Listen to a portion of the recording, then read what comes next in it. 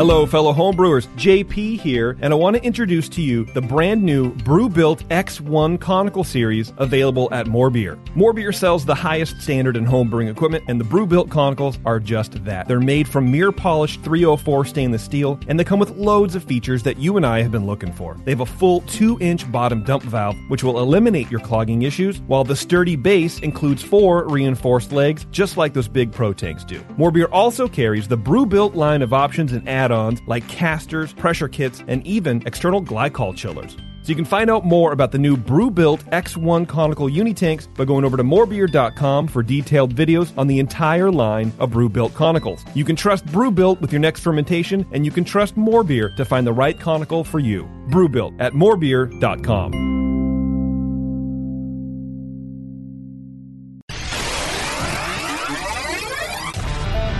Feels like work. Shooting the shit for 2 hours, drinking beer and talking beer. What a wonderful experience. Can we not have the barf bucket near my mixing board?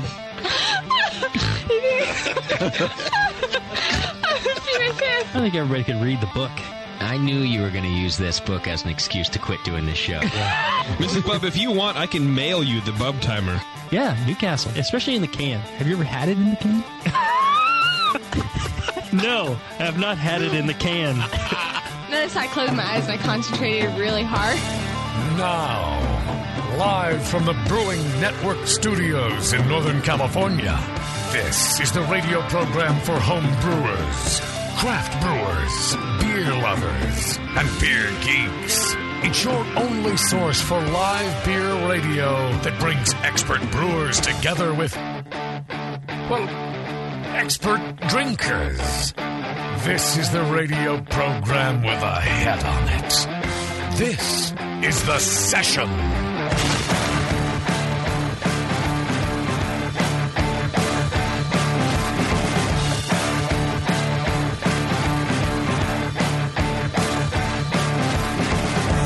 Good evening, everybody. This is The Session. Your bass is not turned down low and your treble is not too high. It is I, in fact, JP, hosting the show tonight. Apparently Justin is sick, which, coming off the last few shows, it would surprise nobody in this room that he's not feeling up to living, I guess, or something. I don't know. Or his feet dead?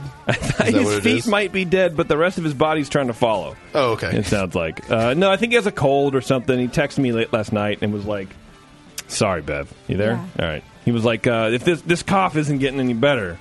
I'm like, huh. Okay. Yeah, have another cigarette. But anyway, no, I hope he gets better, of course. He has, fluid in his lungs, which isn't like bronchitis. The black lung. Yeah? Yeah. That's too bad. Vitamin B taking. Wouldn't that be amazing if his doctor's like, you're taking way too much vitamin B, bro. What the fuck is wrong with you? Yeah, so anyway, Jay's out, and of course we wish him all the best, because there's way too much pressure going on in this chair. But we're here. Tasty's here. The great Warrenini is here. Who's that? It's you. Warren, I'll fix that. You're like a magician. Why are you taking apart your headphones, dude? Because they're not working. What are you doing? I was trying to get a different one. That's why you're the great Warrenini. You're doing magic on your headphones there. Do these ones work? You think Baba Booey ever has to do his own repair work on his headphones? I don't know. I don't think so. I don't know that these are working either. Well, you got to put them on. It's either that box or your head. Yeah, can you hear us now? You hear me now? Oh, now I can. I'm not wearing any. Then there you go. Okay. Yeah. We can eliminate anything. Now we're down to one problem. Okay. One possibility. Yeah, that's all right. I like. Yeah. I like how Bev didn't trust your ears. Okay, Well, they weren't working. You have to turn them up super loud. No, okay. Oh.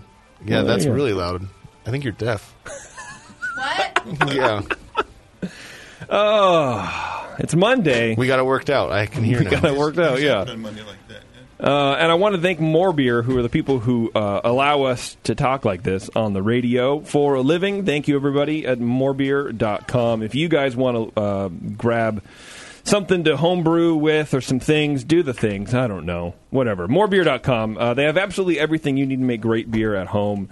They really are the homebrewing champions of the Bay Area and the world, as a matter of fact. They do a lot for other groups besides ours. They really do. They really do. See them everywhere, donating a lot of stuff and really, helping homebrewers out. Yeah, I like those guys. I like those guys. I'm moving soon. And I texted Chris, and I'm like, hey, dude, I'm going to come raid your boxes. And he goes, yeah, sure, yeah, come on over. So I drove all the way out to the Pittsburgh location, and I met Chris. And I'm like, hey, I'm by the loading dock, which never had to say that before at a homebrew shop. I'm by the loading dock. Yeah. Chris finds me, and he comes to like the bin where, in the giant, Walmart warehouse or whatever, where he has all the boxes, and I'm digging through them. And he's like, I know we have more out in the back, but, they're in the dumpster and they're locked. We have 3 dumpsters now for cardboard, and they're all locked, and I don't know the combinations. And I'm like, that's how you know you've made it, is when you don't know the combination to the trash bin. Yeah, like, you don't need to know. Of your 3 dumpsters. You don't need to know it, man. Yeah, and a loading dock. I mean, come on. Yeah. Well, and because if Chris knew the combinations, he would be doing stuff. That's Chris's problem. Like when I was there, our whole drive was like to separate Chris from doing stuff. Because if he tweeted too much, we deleted his account. Yes, I get it. For sure. Yeah, for sure. Because he has a specific skill set, and we want him to focus on that to drive the company and do all the tech and do all that kind of stuff, right? Probably too many jobs there. Yeah, but he'll get distracted by like helping out with the trash and doing all the stuff, and it's like, you can't have it. So he's really stoked about it, and I'm happy for him. So it's pretty cool. So did you go dumpster diving? I didn't have the combination. He didn't have the combo. You couldn't even climb in the top. So no, it's locked. So they close it and lock. Oh. They're and getting lock used it. Boxes. Right? Oh, yeah, for sure. No, I'm not trying to buy used boxes, man. That's crazy. I have a ton. This makes me really happy. I have 1 million boxes that I've been trying to get rid of and pawn off on somebody from when I moved. Yeah. They're yours. Great. Why do you still have them? Because Sam... Why is it always Sam? Every answer starts Sam because needs a fort. No, yes. Well, you can't throw it away. You have to keep it. Sam is like... First of all, we paid for boxes, which is stupid. Don't ever do that. No, God. And he's like, well, we're not going to stay here forever. We're going to move again. Meanwhile, our house is much smaller, and we have no storage space. So right now, they're neatly stacked behind a bookshelf in my upstairs hallway. Okay. You've got an extra 6 inches back in your house. It's so ridiculous. They're all yours. Great. Give me your 6 inches, Bev. You can have it. Thank you. I appreciate that. All right. Over and over. Done and done. Repurposing here today. Yeah, I love it. I think it's great. I'm actually super happy, too, to get my 6 inches Somebody's back. smiling here. Justin, Sounds good. he's sick. Oh, that's JJ. Hi, JJ. I haven't seen JJ in a long time. How many of those are there? Okay, before we get started, I do want to talk to you guys about supporting us. Not only does More Beer support us, but we have a lot of other ways to do that, too. You can go to, what's the link? Tasty, you're an expert at our store link. Oh, right to the store? Yeah, why not? No, I just go to thebrewingnetwork.com and then click on community, and then there's a thing up there. It says store. Okay. All right. Great. Yeah, check out the forum or something, too. It's kind of dead over there. I know. It is getting kind of dead. Yeah. We need to do that. But anyway, support us. Buy some cool merch. TheBrewingNetwork.com. And like Tasty said, figure out the store on your own goddamn time. Also, our Amazon link is up there, too, if you want to buy through Amazon. And that helps us, buy new equipment, like buy Warren some new headphones. Yeah. Well, these ones work for now. Okay, but they're super loud. Yes. All right. What? I don't know. Today's show is going to be cool. We have Marshall from Brulosophy on again. Oh, Marshall, he's great. Not only doing one round of tasting, but we actually have 2 separate experiments to try. One is from his series called The Hop Chronicles, which I believe, if I'm not too stupid to remember, is using one hop all the way through. And then we taste it, and we have another survey to do. So during the first break... Which was just emailed to all of you. Perfect.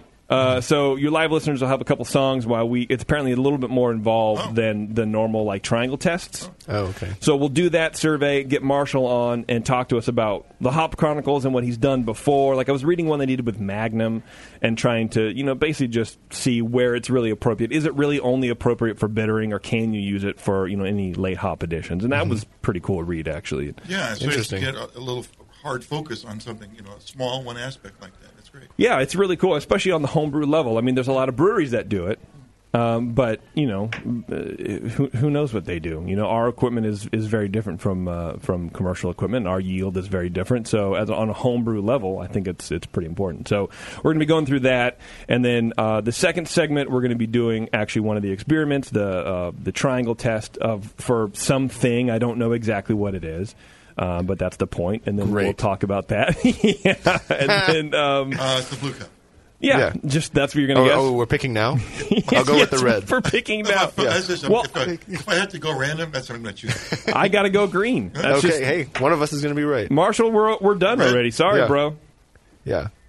Thanks for tuning into the session. That app? I got to put my answer. Yeah, let's play the outro and get out of here. No, so that's going to be fun. I like Marshall. He's a good time. So, is it Magnum today? Do we know it's not. No, we don't know what hop. Oh, okay. I don't think we know what hop. No, we don't know what hop. Oh, okay. Yeah. Is that part of the test? I think that's what it is. We're like, we don't know what we're testing or what we're tasting, but I think there's going to be like, what notes do you pick up and kind of descriptors. Okay. I think. I haven't looked at the survey, so I really have no idea. All right. Sounds interesting. Yeah, I'm excited about it. I think it'll be fun. I like this kind of shit. Although I'm drinking this what is this called? The Excise man? Excise man? Yeah, from Societat. From Society. Exercise man? And it's a dark lager. It is roasty and has some hops, so it'll be interesting to drink this against whatever Marshall gives us. Hopefully it's dark and roasty like this one. Yeah, I'm sure it's going to be amazing. Okay, let's do some feedback. Feedback. What do you think of that? Doc still hasn't sent me that we don't have song, music, dude. We don't have music. We have a sponsor. We might have a sponsor. Beer Law Center. Thank you, Tasty. Look at you. John at thebeerlawcenter.com. I'm going to sign your name to this, Tasty, because you reminded me. Give me the money. Yeah. Oh. I give you the money. Beerlawcenter.com. John protects our trademark. He can help you protect yours, and he can also help you file for one, too. John's a good dude, and he supports us, and he loves us, and we love him, so there you go. Speaking of Doc. Speaking of Doc. Hi, Doc. Hello. Welcome. 11 years, and you still can't remember to turn the microphone on. Well, he hasn't sat down yet. I figured you we should turn me let him down sit. anyway. He also didn't put his hat on the right way, so...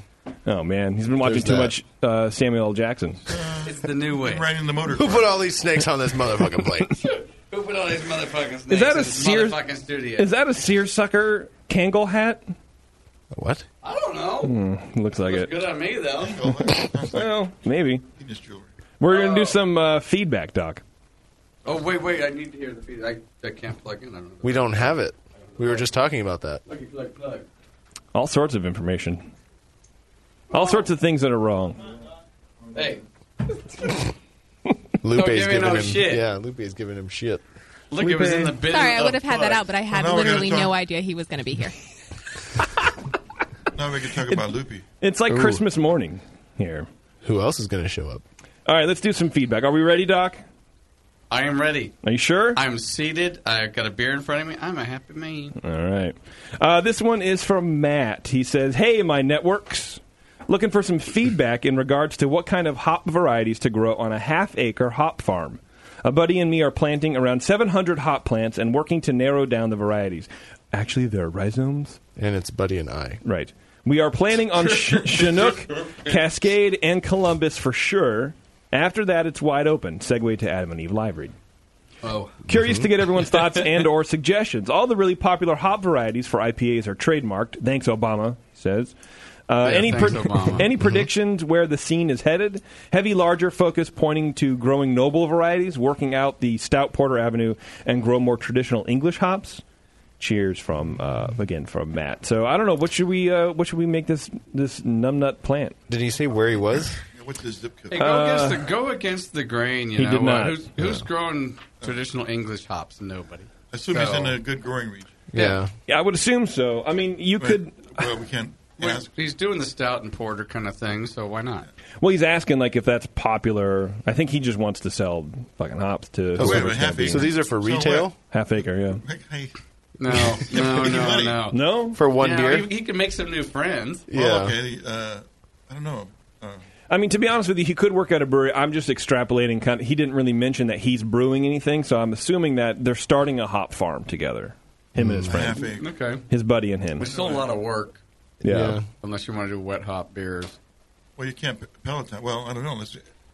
If you're like near in a like Yakima Valley, you could probably take your 12 or so strands of hops to get a pellet Yeah. on a short run. Right, yeah. It might Otherwise, take 15 minutes. You're just whole hops, and you're going to have a half acre. I don't know. I don't know. Well, Yeah. he said 700 hop plants. Yeah, but I'm not, a half acre. He's gonna how many? He can maybe like make 800 pounds of hops or something. That's the most. Dried? Yeah, not a whole lot. Not even dried, probably. So it's a lot of hassle to dry. Well, it sounds like he's doing it. Right, So, do you have any recommendations let's just talk about for this guy?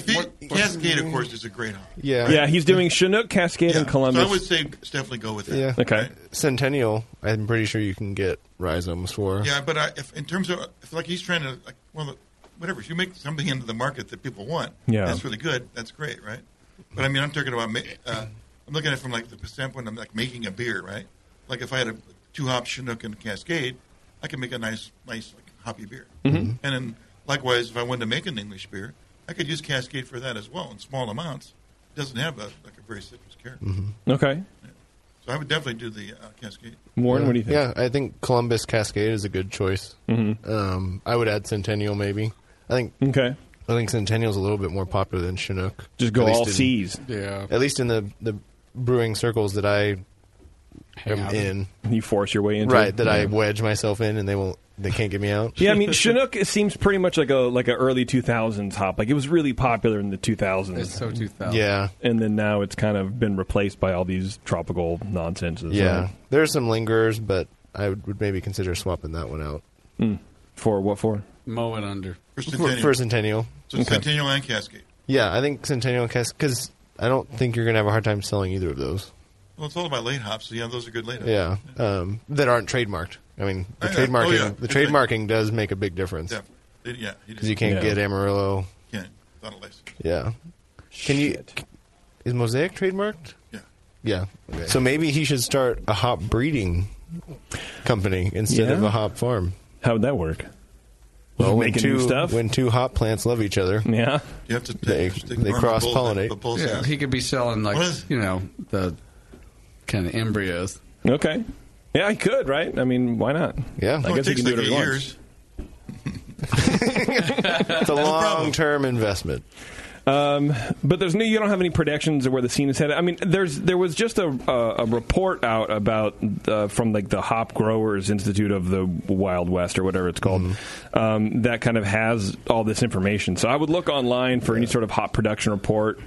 There is a Hop Growers Association. I would talk to them about what's popular. I would not rely on us because we don't know.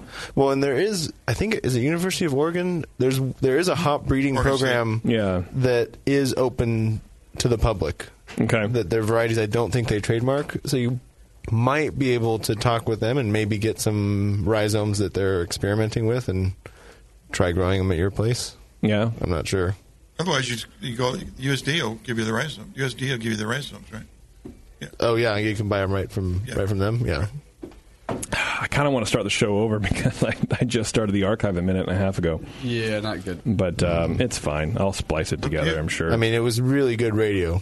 It was amazing. The first part, Probably the best ever. Yeah. Oh my God. You got probably moving, the best you got ever. moving boxes now. Think about that. Right? People don't even know you got moving boxes. They don't. Oh, and well, now they they do. never. I don't know. I mean, where'd you get them? Yeah. We don't know. Nobody knows. They grow on trees, apparently. Oh, maybe Bev has some. Maybe. I'll ask her. Well, we got to talk about Chris Graham again, just for no other reason. That's true. I love that man. I talked about him today. You did? Oh, I did. Twice, actually. Oh. There you go. This next one is from Paul from Queensland. He says, "G'day, guys and Bevo. I'm one of your many Australian listeners. I've recently rekindled my love of the session and want to thank JP for his bloody great effort, apparently, as host, as well as his Netflix recommendation for Sour Grapes. I now hate wine people more. Keep up the good work." Yeah, that movie, it's about this Asian dude who was like counterfeiting wine.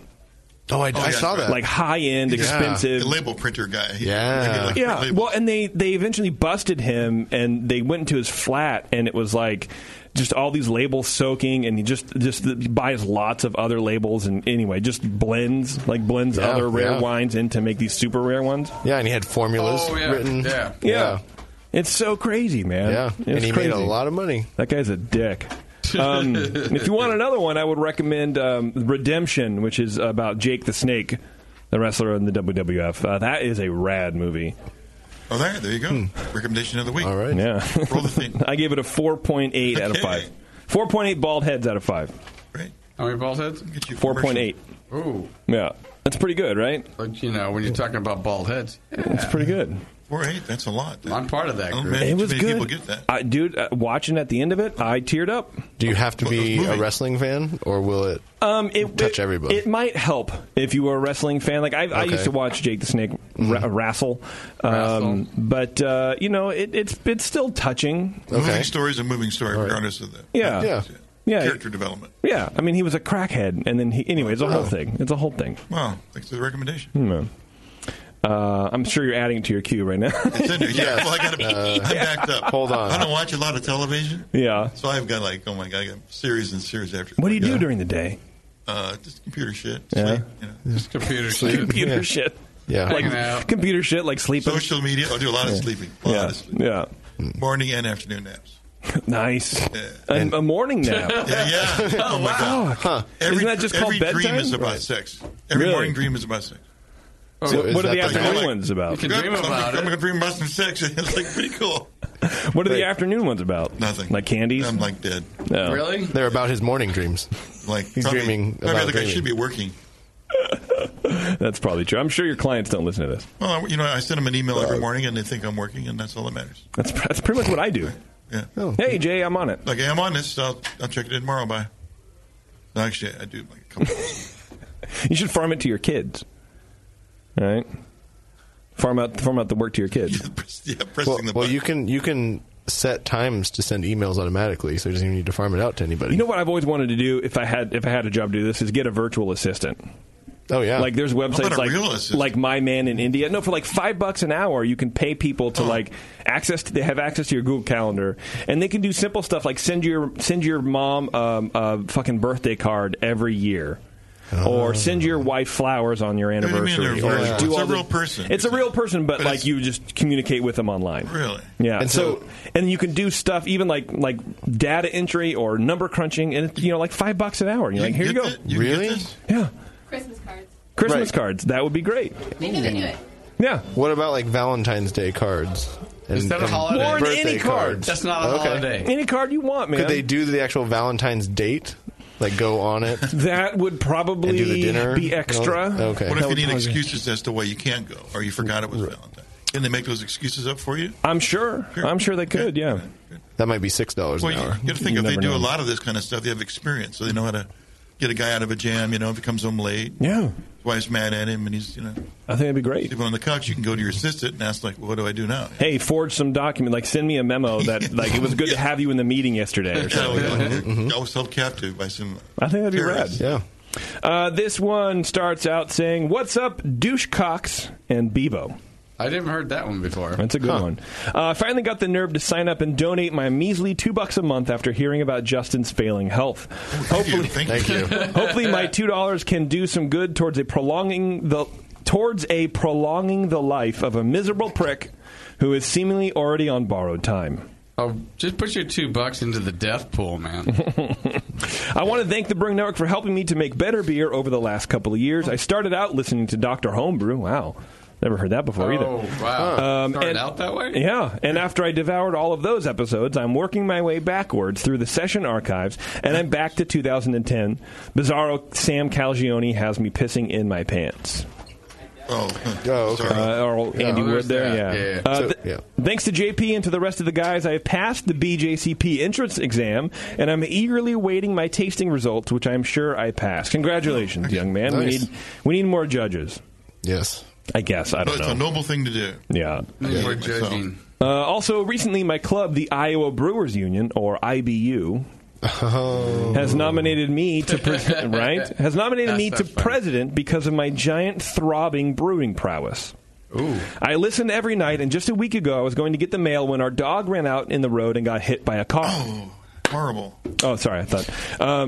As sad and as crushing as this was, afterwards, while I'm throwing him in a box to take back to our burn pile... Well, you put him in a box. That's nice. To throw him on the burn pile, you douches spent about 15 minutes on what Justin was going to do with Biscuit once she finally dies, including what positions you could taxiderm her in and what piece of furniture she could serve as. You sick fucks were still able to make me laugh with tears in my eyes, so for that I am forever indebted to you. Enjoy your $2 scumbags. So he didn't pull it off the burn pile and Apparently get it, not. embalmed. Well, let's make sure we got the $2. Right? Seriously, can't wait to meet you guys at NHC this year and be able to look you in the face and say, suck it, JP, because after all, isn't that what we are really paying for? Love you, JP, Justin, Tasty, Bevo, and Doc. In that order, apparently, Doc. Ouchie. And then everyone else after that. Well, at least I got named. There's nobody else, right? Nope. Well, nobody after me. Cheers and suck it. That's from Tony. Hey, Tony. So, your dog got hit by a car, and you saw it. That's got to hurt. It was crushing. Yeah. This one is from Jeff. He says, Dear B and Ass Hats and Bevo. And yes, it's spelled Bevo. I've donated a few times in the past, but today I signed up to be a reoccurring donor. Calm down, he says, just a private first class. I mostly wanted to get emails about the BN party during the AHA Homebrewers Convention this June in Minneapolis. I'll forget that I signed up, so really everyone wins, which I guess he's saying that winner. He'll never stop. Well, he's not going to cancel after right. NHC. Yeah. Well, I'm sure that Justin doesn't have any information yet to give out. Probably not. No. Thanks for nothing. Thanks for the entertainment. Nothing. And the great brewing advice. Hope to see you all in the Twin Cities. Then he says, cheers. He goes, P.S. Here's a little something you guys might find interesting. Last weekend, the AHA held a wort giveaway and rally at Surly Brewing Company. This is the same wort that Surly is using for the commemorative beer for this year's AHA convention in June, giving the local homebrewing community a chance to brew the same wort many different ways to share at the convention. I know that's a really cool idea. That's a loop there. I like that. Yeah. That's going to be fun, man. Club night will be interesting this year, that's for sure. For you? For, I don't know. They can put all those beers at one booth. For you? No, for the 20 people that bring that wort back. Made 20 different ways. This is from Evan. He says, please continue the artfully articulated semantics of the Chechnyan banter, which you have impregnated into this already lovely show. Oh, dear. I gander to suggest you dedicate a minimum of 20 minutes per session to such explores. A cultural detour, let's say. He wants 20 minutes in Chechnya? Oh. I think you should not do that. In Chechnya, they don't have 20 minutes. Well, also, I gander to suggest... he's trying. Can you gander to? He's gandering. Brew long and ferment, Evan. The guy's a Chechnyan. Oh, yes. Oh, man. Why don't we get a Chechnyan on the line?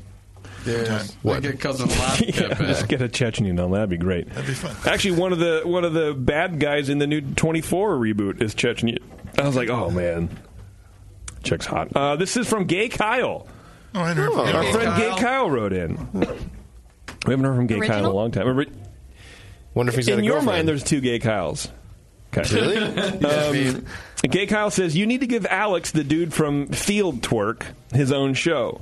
He sounds just like TJ Miller. I don't know who the fuck...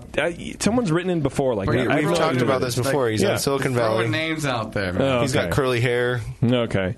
Perhaps get Dave from Flat Tail as a co-host. That would be a beautiful train wreck. And then he says that I've been killing it as host, but whatever. Thank you. I just mull right over that shit. Suck it, Justin. Sincerely, Gay Kyle. Field Twerk. That'd be great. And then I think this is our last one. Yes, this is from Corby. He says, Dear JP and crew, and Justin, if you decided to come to work. Obviously, it's not tonight. Oh, wait. This is Corby again. He says, Army guy in Bavaria. I have a question about bottle priming a double IPA. My post-boil starting gravity was 1082. I used Mangrove Jack brand MM4 U.S. West Coast yeast. I don't know what that means. Dry yeast. A lot of stuff. Yeah, he says he has a hard time getting white labs shipped over there. My question is about attenuation. Am I facing a potential problem? Is it possible that the yeast will reach its maximum attenuation alcohol resistance in the fermenter, and then when I try to bottle prime, have nothing happen? Yep. Yeah. Yep. A second question. If I use a fast ferment, it's a 7-gallon plastic comical. I love it, but I have a doubt. Do you think that I could be getting oxygenation because it's plastic? Have you heard anything about that?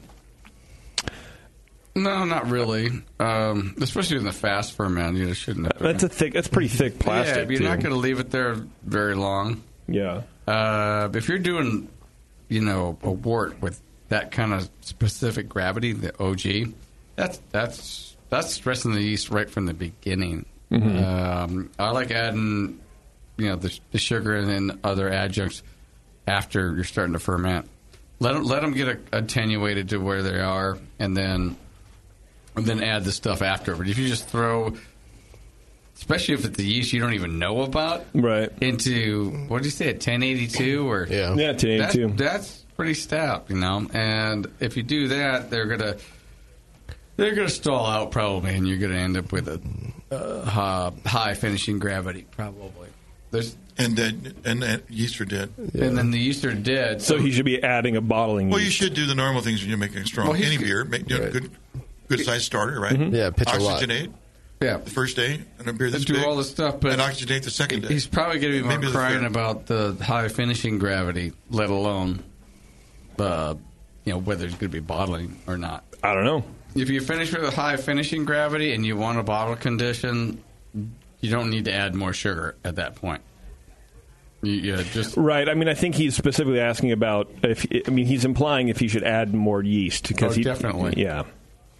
What kind of yeast? Just fucking anything, right? You're gonna have to get a really good yeast pitch up, a stir plate, that kind of thing for bottling. You're listen to what he's doing, man. I'm listening to what he's doing. Are you listening to what he's doing? He's got a really high gravity beer. The yeast that he had in there pooped out. I don't know if they pooped out, Doc. I think you're inferring a lot of stuff. I've been there. I know, but he's specifically asking what he should be doing for bottling. So we're going to assume that it's fermented just fine. Okay, let's assume that even though it fermented just fine, you got to do a big pitch. I've done some Belgians that just for bottling. Bottling. They just didn't take off. So you would pitch big for bottling. Yeah. Okay. So I assume he's got like 2 cases of bottles. Yeah. That are flat. Yeah. Now how do we get him where he wants to be from here? I don't even think he's bottled yet. So how does he know that it's not going to carbonate it when he does? He's just asking if he's facing a potential problem. He's talking about whether can he just stop fermenting, or how does he know all the yeast died? I don't know. I don't. Yeah. You guys. I mean, unless he's already tried it didn't work. I don't know. Yeah.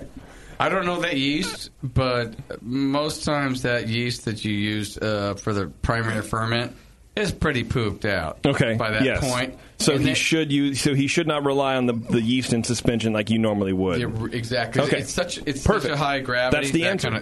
That's the answer. Got it.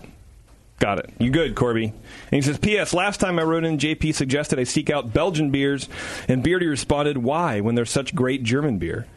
Answer: he drinks so much of both. So there you go. Okay, that was your feedback. What do you think of that? That was pretty good. Nice. It was okay, right? No spam? No spam. No. I didn't have enough about you just glossed over all the JP stuff. Yeah, it makes me feel weird. It makes me feel weird. All right, we're going to take a break. We're going to come back. We're going to be speaking with Marshall from Brulosophy. Hang on, we'll be right back. Thank you.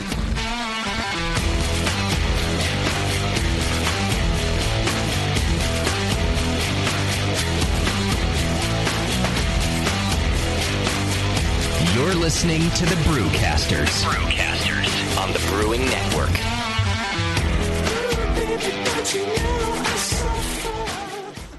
Are you a member of the White Labs Customer Club? If not, you should be. It's the easiest way to earn free stuff for turning in your old homebrew labels from either Vials or Pure Pitch. All you have to do is save your labels and redeem them for things like free yeast, an exclusive White Labs t-shirt or sweatshirt, and even the opportunity to brew with the yeast man himself, Chris White.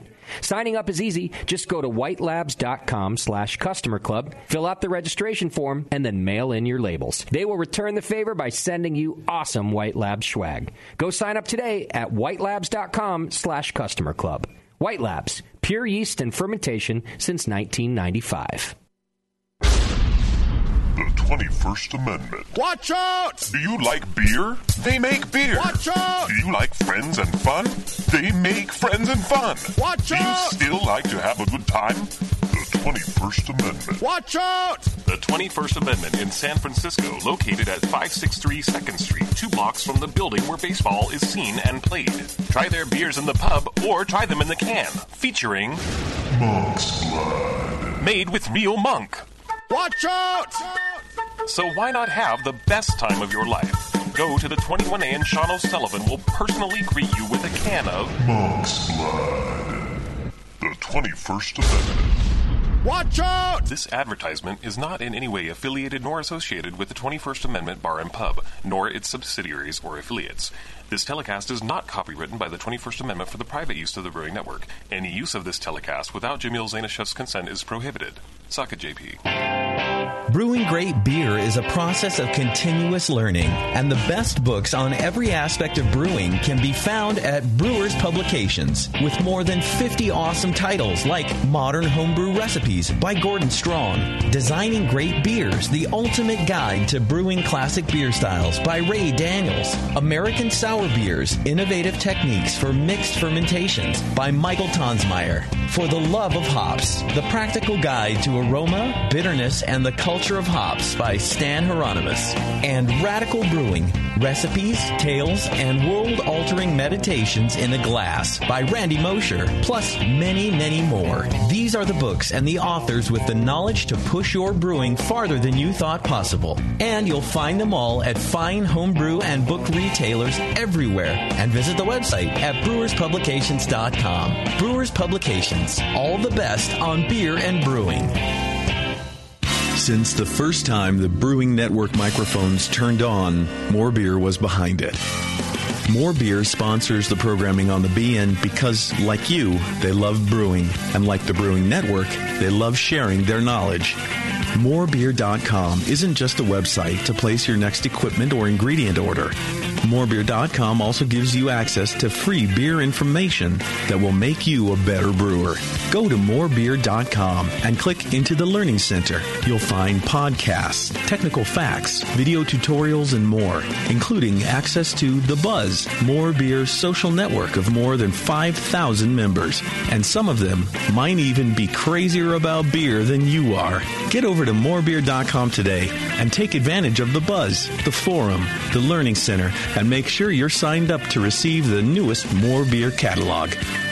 More Beer, bringing you absolutely everything for beer making. Marin Brewing Company in Northern California has been making award-winning beers for more than 25 freaking years. Today, I want to tell you about their new 12-ounce cans of Mount Tam Pale Ale.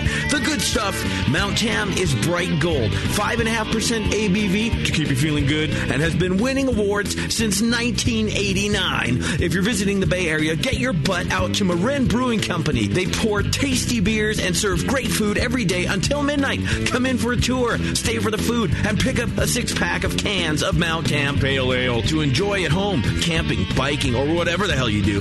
Owner Brendan Moylan has this to say about Marin Brewing beers. It's freaking awesome.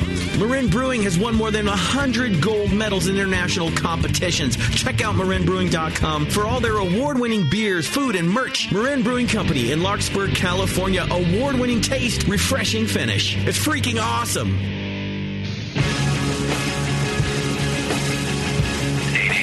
401-BEER. It's time to talk beer and chew bubble gum. And we're all out of gum. The Session. All right, thanks for hanging out, everybody. We're about to have Marshall from Brulosophy.com on. But before we do that, I'm going to talk to you about some shit. Oh, yes. What do you think? What do you guys think about that? I like bedtime stories. It's time for Tasty's early evening nap. I never do an evening nap. I think you get a cat. I think you're becoming more like a cat, where it's just the older you get, the more naps you take. You gotta gear up. You gotta rest for your midday snooze. Is it just me, or is his beard getting longer? His beard is getting longer. I think he's challenging you. All the sleep I'm doing, it's like Van Winkle kind of a deal. Imagine me curl up in a half a ball all day, growing hair.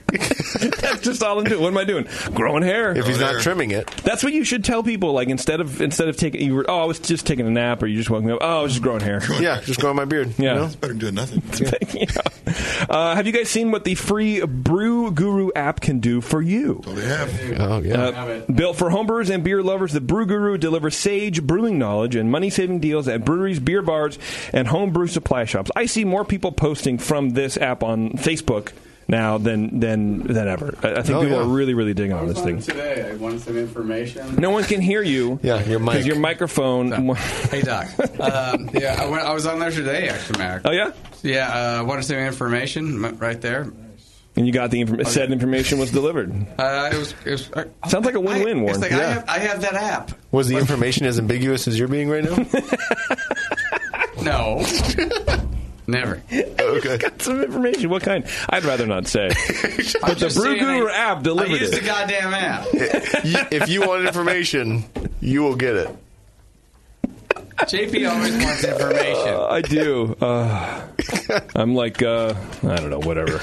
Information whore? You're like it. It's on the prisoner. Yeah. Information. The American Homebrewers Association designed the powerful mobile app to help homebrewers and craft beer lovers explore the wide world of beer we all share. With Brew Guru, you can effortlessly, which is always takes tons of effort to say, find deals and save money on beer, food, and brewing supplies.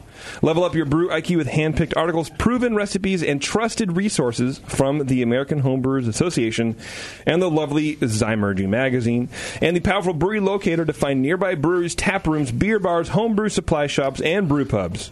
So check it out. Wherever you are, they will help you find some good beer. You can get it from your iPhone, your iPad, your iAndroid. You can learn more at homebrewersassociation.org. We actually had somebody use it to get the pub discount last week. No way, really? Yeah. That's rad. Yeah, a bartender came and was like, do you know what this is about? Well, yeah. And I was like, yeah, it's fine. Yeah. Pretty official. Give them 10% off. You know what? I'm just going to... I'm an AHA member, but if I wasn't... Well, I shouldn't say this because this will be a good way to scam everybody. Never mind. I'm not going to say it. Instead, I'm going to bring up... Marshall, I'm going to give you no information. Right. Yeah. That's good. Marshall, are you here, my friend? I'm here, my friend. No, I'm your... Wait, you're my... Wait. I'm my own friend. There's an echo. I'm here, your friend. Only friend. I'm my best friend. Yeah. How you doing, Marshall? Thanks for joining us, man. I'm doing awesome. Thanks for having me on again, guys. Hey, I heard that you've launched a podcast. So that we are kind of launching it. We did the whole... Because I'm about to hang up on your ass right now. Yeah, you're welcome. For stealing our We have gig. a non-compete clause. Yeah. I was hoping that would come out at the end so that everything would be cool until then. Wait, we just cut you right now. That's not how it works here. Let's Nothing's be cool. friends. We Let's know still some be things. No, we're all in a sinking ship. Yeah, ours is not going to be anywhere near as awesome as your guys'. I promise you that. Well, yeah, I'm not. Well, we just recorded that little piece there. Yeah. That'll be the promo, the opening. We'll be all right. No, so go ahead, man. You're saying you're just rolling it out. Yeah, we're just rolling out the podcast, the Brulosophy podcast. Right now, you have to search for it with the umlaut, which is cool and also really stupid. How do you get the umlaut on your computer, bro? This is how shitty I am at this. Tell me about the umlaut again. Yeah. What's that? Tell me about the umlaut again. Shut up, Doc, not you. Shirt terms. Yeah. So, anyways, that's kind of the next big thing we're doing right now. But we're still going to focus on the website, and we're still going to publish as many articles as we usually do, which is 2 a week. One of them being an experiment, and we're doing this whole Hop Chronicles thing. What's it going to be? What's it going to be? Yeah, you said a word. One with an X, and I've lost the middle part of that word. An X what? It ends with a T? Experiment. No, I don't think that's what it is. I don't know what you're talking about. An experiment? It starts with a B, not a P. I don't understand. Experiment? I think it's experiment. Yeah. Just giving you shit. Are you dropping that whole experiment thing? No. We're still doing it. Okay. I just try not to say it like that. That's what I mean. Yeah. Well, now that you're starting, that's what I mean. I'm just giving you shit because I know last time we had you on, you're like, God, I should never have done that in the first place. Yeah, I thought I was being genius, and then I realized that it's been used, 600 times before I came up with it. Yeah. So. Well, dude, you're talking to a guy who has a podcast about Disneyland and has a Z instead of an S. So that is gangsta, dude. I feel you awesome. where it comes to like, fuck, why did I thought I was being really clever at the time, and it's just now it's a pain in the ass for people to have to like search for it. Well, and Terrence is on it. And Terrence is on it, so there's that. Fine. So, so what's your podcast called? We're just calling it the Brulosophy podcast. Oh. That's pretty good. There. That's with an umlaut. Well, good luck. Maybe it's time to rebrand. With that, my friend. I hope that you... if we had a Twitter game, that'd be a good Twitter game. If that's true. Brulosophy rebranded, what should they call themselves? Yeah. It would be a good Twitter game. I don't have a computer and my phone's about to die, so we can't do Twitter. Well, that's all right, Marshall. So we're going to start off your 2 segments with us with talking about the Hop Chronicles. What's going on there? Give us a little intro on that, if you could, please. Yeah, sure. So the Hop Chronicles is a project we started just over a year ago. It was sort of inspired by some stuff I saw some other dudes doing around the old internet. Matt Hombard has a website where he was making saison with a single strain, a single variety of hops, and then kind of evaluating it on his own. And I thought, man, it would be a lot of fun if we took that and had this panel of tasters that we usually get who have no idea what we're serving them to evaluate the beer in terms of aroma and flavor on all of these different hop descriptors without knowing what the hop was. And so that's what it's become. And we pump out the same types of charts for every single hop that we do. And I guess the ultimate goal kind of being that brewers are going to be able to kind of have a place to go and look to see what people who are drinking who don't know what the hop is actually think of the hop. So that's crazy, man. So that'd be a valuable thing. I mean, yeah. Okay. Well, and so you can go on the Brulosophy.com and check out the Hop Chronicles. I was looking at it earlier today at the doctor's office, and I don't know why I told you where I was, and it was pretty cool. And so you take the results and you spider graph them out, right? That's what that little thing is called, right? Yeah, the spider graph or the radar graph. That's probably the coolest thing that we get from it. But we also ask things like how what's the potency of the hop or how pungent the hop is. What types of styles of beer do you think the hop would work best in? Stuff like that. And so what we've been able to glean is that most people think every hop works well in an IPA and a pale ale. And that's what I said. Probably I knew not to say that just because of that. Yeah, I did not recommend that. Yeah. Yeah, either do I. After that, I once you see kind of the IPA and pale ale ratings, I kind of hush those a little bit and pay more attention to the other stuff. But probably one of the more interesting findings was when we had one of the guys do Czech Sots, and I'm almost certain the number one I think it was Saaz. Yeah, one of the top 2 or 3. Styles was, German lager beer or something like that. So, yeah. It wasn't IPA? It was not IPA on that one, no. Triple IPA. This would be great in a Pliny clone, I'm sure. It would be amazing. So how are you seeing these hops kind of break down? Are you noticing any sort of trends or maybe some different characteristics in these hops that we don't necessarily see on, like you go to a homebrew shop and they list kind of some of the descriptors, the common descriptors for each hop. Are you seeing some different things come out that we're just not really used to seeing? Yeah, definitely. I think for the most part, the descriptors that we get from the big, the hop growers and all that in Yakima Valley and the Willamette Valley of Oregon and all that, they seem to be pretty congruent with what we're finding. I think probably the most surprising one has been, for me at least, has been the Centennial. When we tested out Centennial hops, that's such a classic. It used to be kind of the new hop, but it's become such a classic hop used by home brewers and craft brewers. And when we ran that one, the kind of the main thing people were noting was more of a spicy, earthy character to it. Not spicy like phenolic, but almost like cinnamon. A little bit of like a cinnamon type of spice to it, much more than the kind of fruity stuff or grapefruit that I was expecting from it, at least. Wow. So stuff like that. Now, yeah, it was really shocking. And one thing we have to keep in mind, I was talking with the folks from Hopsteiner about this, and they were saying that every year you're gonna get a slight difference in the same variety of hop. Mm-hmm. The yield from that year is going to be a little bit different year to year, and so just make sure to pay attention to that. But the Centennial one, yeah, definitely wasn't what I was expecting. And I've had beers made with 100% Centennial, a long time ago, and this was kind of a reminder of, the beer kind of tasted to me, it was similar to something like a Sierra Nevada Pale Ale. It kind of had that sharper bitterness with a really clean hop character to it that wasn't punch you in the face, overripe tropical fruit that we're used to these days. Okay. Yeah. Weird. Even same year, farm to farm, you can have pretty significant variation. Yeah. And right. Yeah. I'm a big Centennial fan, and so maybe I noticed that one more so than others, but there's a huge amount of variation in what you can get in terms of flavors from Centennial of any given year, depending on where you're getting it from. Cascade, too. Right, exactly. Yeah, so many people are making it. It's not going to taste the same if it's Are there some grown everywhere. Are there some varietals that are more prone to these larger shifts than others? Well, I think it might be just because Centennial is available on the open market. It's not trademarked. It's popular. So anybody can grow. Anybody can buy rhizomes, and it can be grown anywhere. So that means it'd be more Appalachians. There's more farm, more growing geographical in different variation. areas. Okay, yeah, well, that makes sense. Right. There's that kind of component of terroir, you know.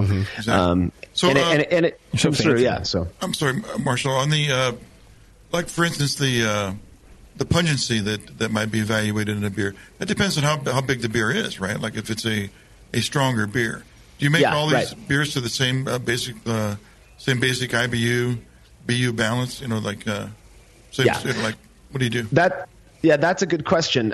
So when we first started this back in August of 2015, the goal was to all of us who were doing this, of the contributors who were doing this, we're going to brew the same exact recipe, over and over again with just different hops, and it's always a single hop. We don't bitter with anything else. It's the same hop all the way through.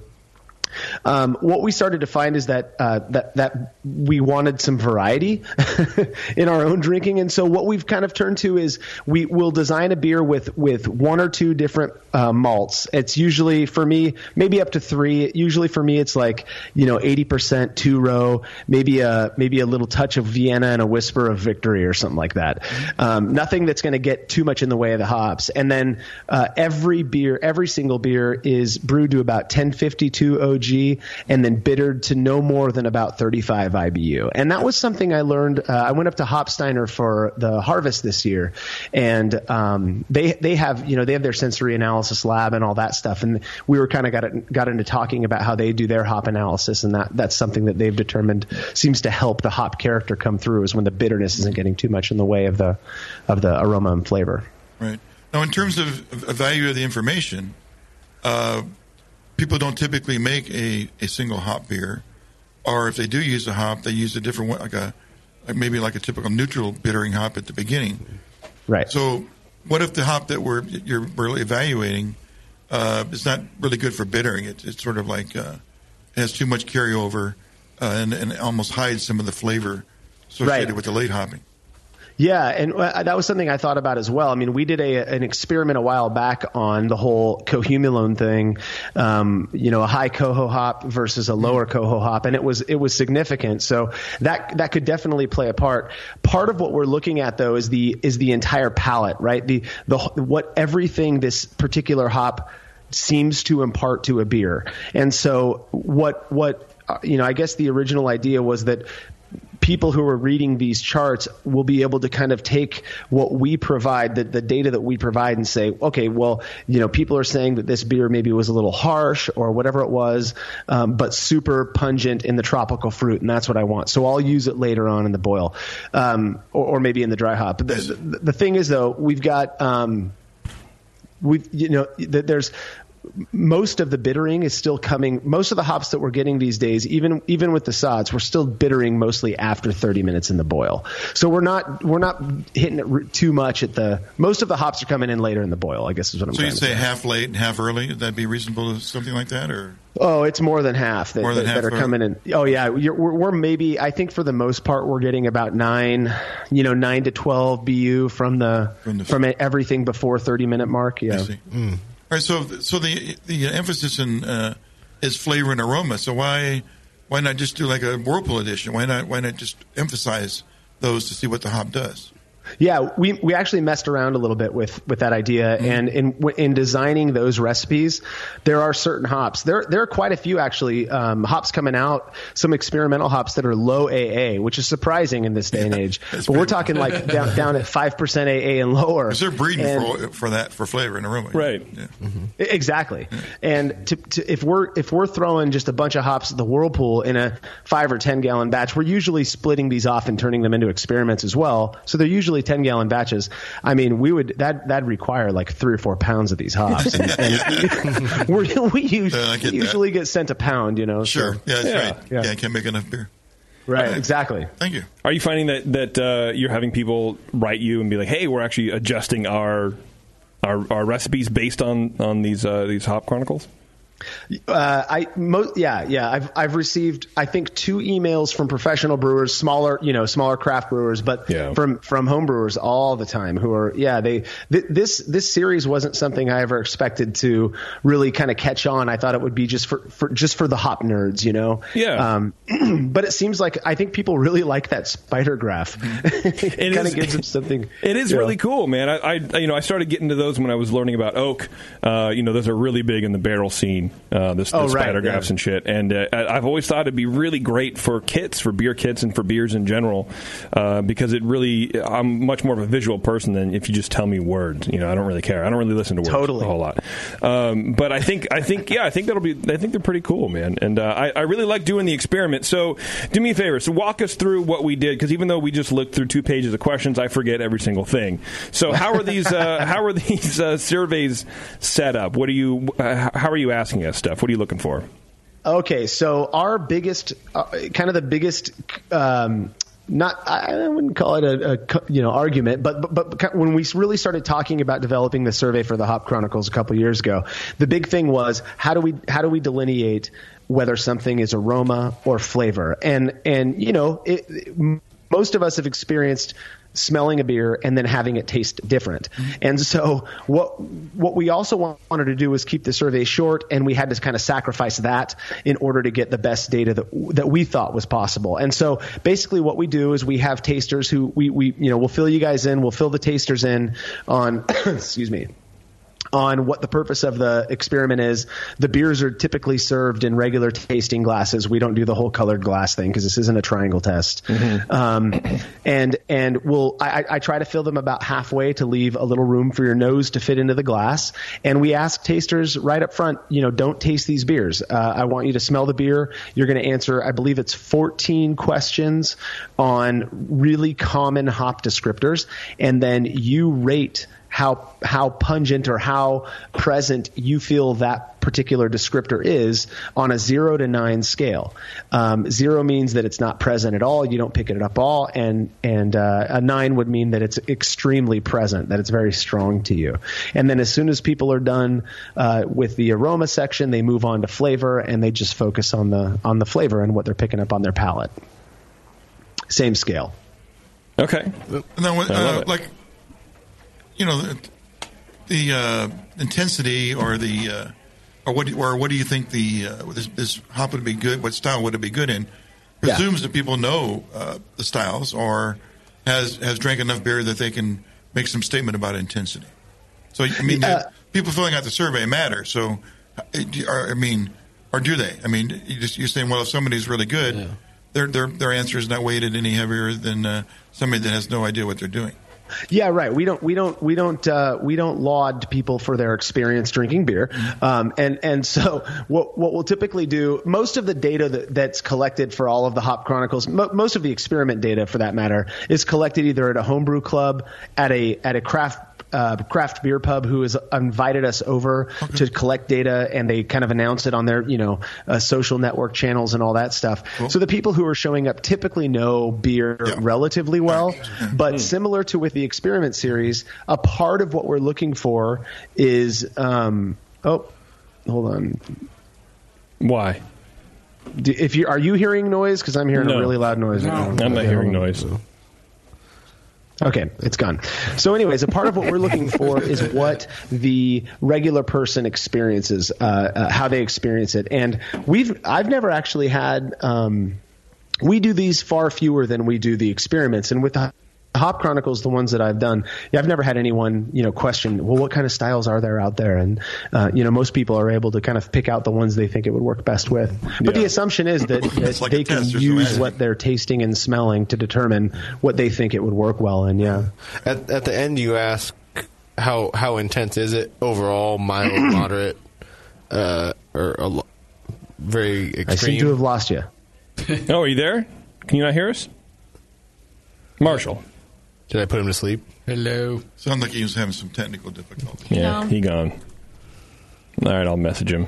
But what were you going to say, Warner? I was just going to ask because at the end, after we rate from 0 to 9 and all the different characteristics, it asks how intense was it overall. So I was wondering if he uses that to kind of adjust the numbers, because everyone's spectrum might be different. They might prefer to use the numbers from 1 to 6, not actually use the whole spectrum. Right. So if they're just going 1 to 6, and then at the end of that they say, oh, this was extremely pungent, you then know that, okay, instead of 9 being their maximum, they were just using 6 as their maximum.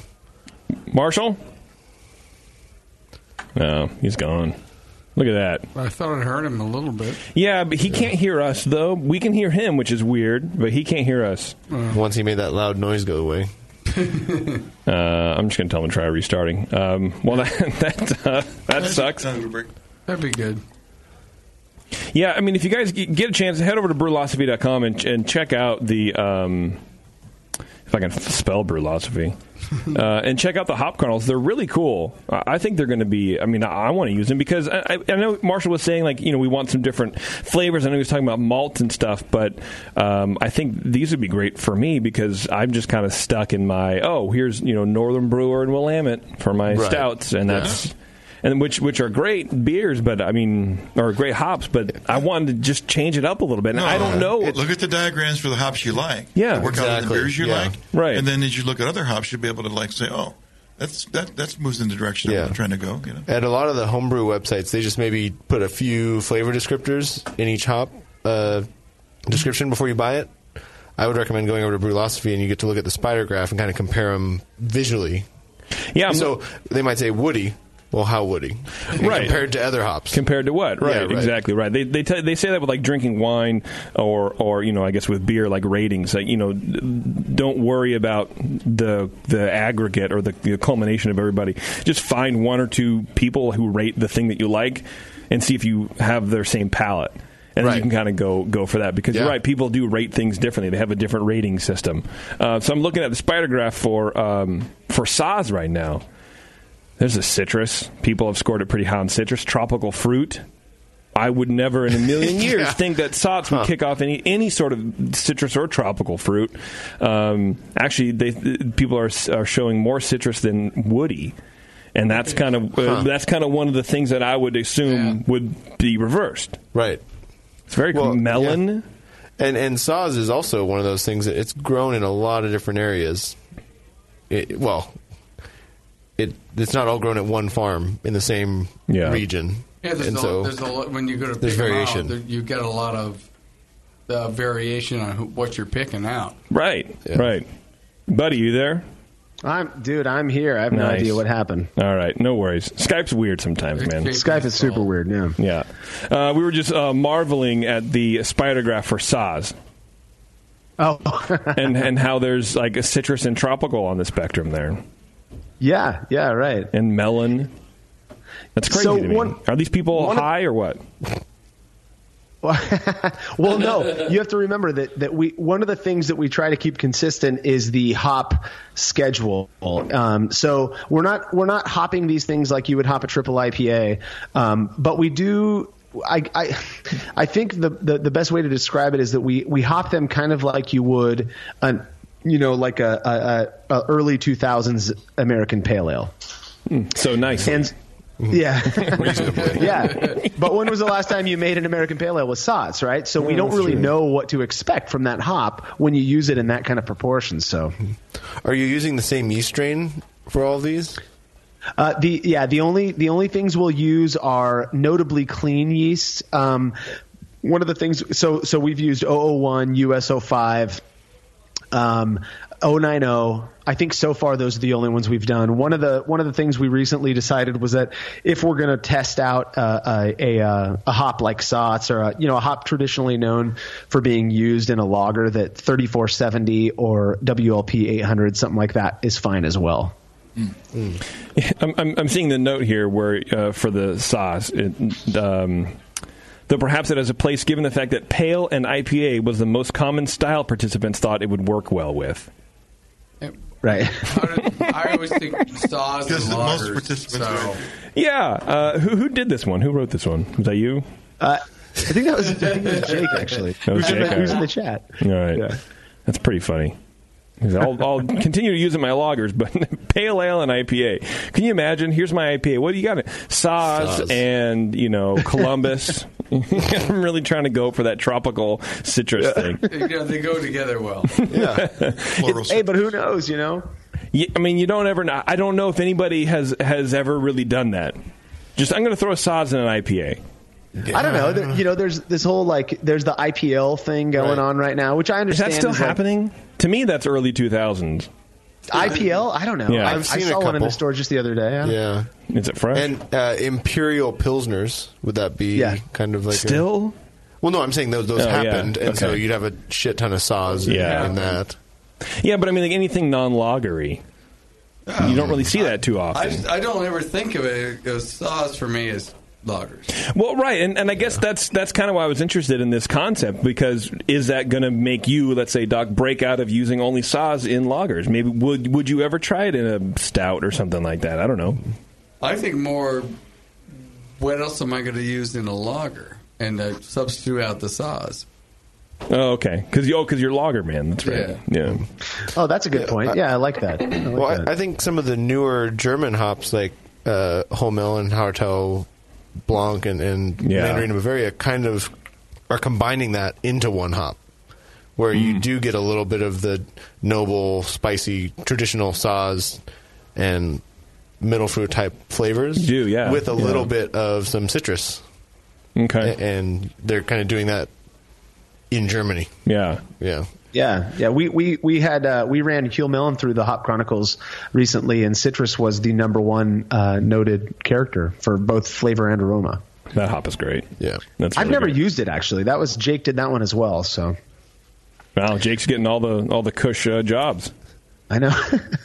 Is it just by happenstance that the abbreviation for the Hop Chronicles is THC, or is that just something you guys really dialed in on because you wanted to be hip? It's totally for the hipness. It's just like experiments. we were really It was. Well, you fucking nailed it, man. I'll tell you that one was not intentional. And after I created the page, for the website for the Hop Chronicles, I think it was Ray, one of our contributors, mentioned to me, you might want to drop the. Just so it's HC. And I was like, why? Who cares? No one cares. I wasn't getting what he was talking about yet. And, sure enough, I realized, a couple weeks later when we published our first one that THC was kind of already taken.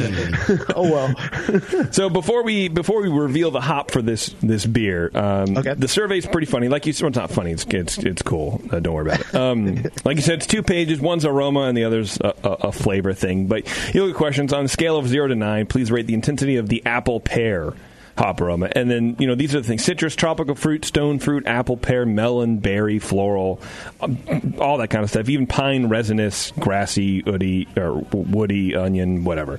For me, going through, it was hard to not be influenced by those things. I was trying really hard to be impartial. Like earthy, woody, like that I didn't really get at all. But some of the other stuff, I'm like berry, but I would never have. So for me, it was writing a line between never having thought that I would be looking for berry, and then trying to find it. You know what I mean? If you hadn't said it, I wouldn't have got. God, that's really berry. But my vocabulary is very, very small. Well, it's like when you're out drinking and you talk, and somebody says, "Hey, are you getting the vanilla in that?"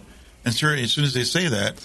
Well, I am getting vanilla, right? So it sort of begs the identifying, which I think in some way is good, but is it really going to measure what's going to happen when John, just some random guy, drinks beer made based on this knowledge? What's he going to get?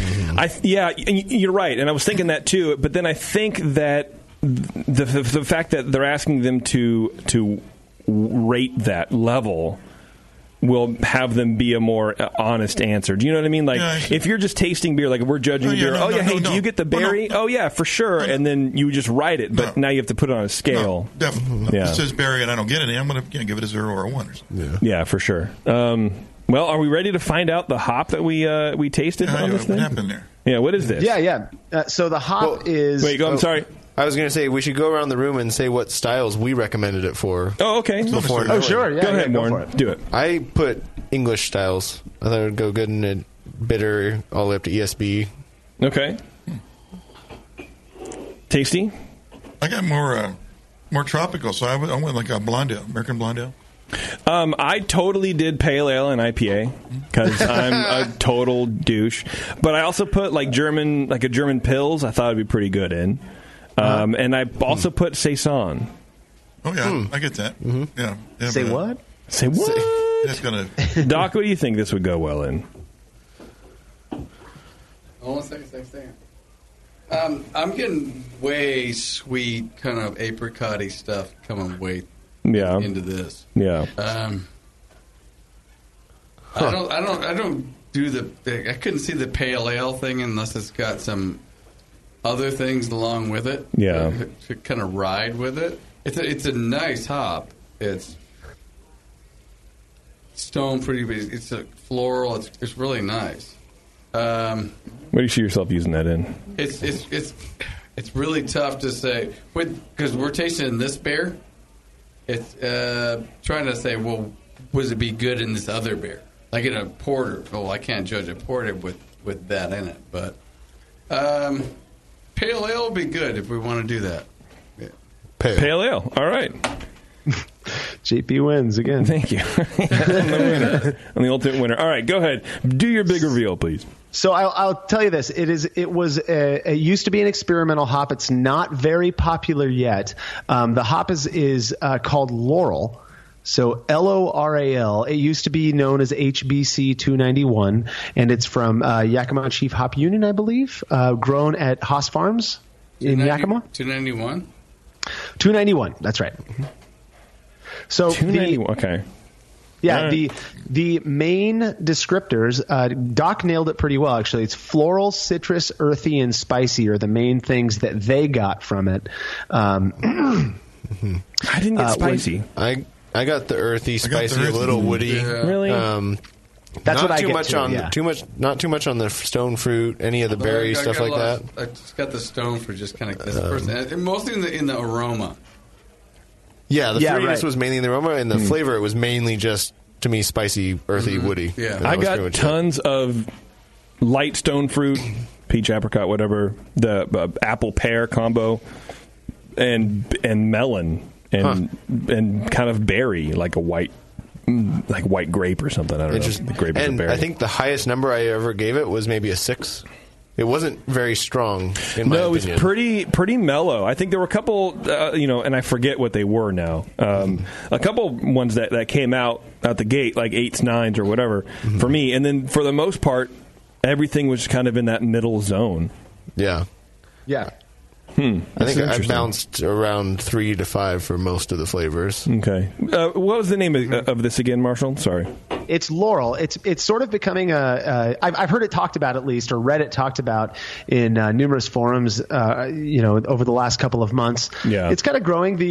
I believe it is known for being mostly kind of noble-esque, and having a lot of that noble, earthy, spicy kind of character to it. It's not. This wasn't a hop necessarily designed to be the next Citra, but to be a really good option for those who are making blonde ale and lagers and whatnot. And for me, the way we hopped this beer, for me, I kind of, when it was fresh at least, what I really got was kind of a Fruity Pebbles nose with an incredibly non-Fruity Pebbles flavor. So the flavor to me was much more like Doc described it. I got floral with mostly the beer, the kind of the maltiness of the beer. Definitely.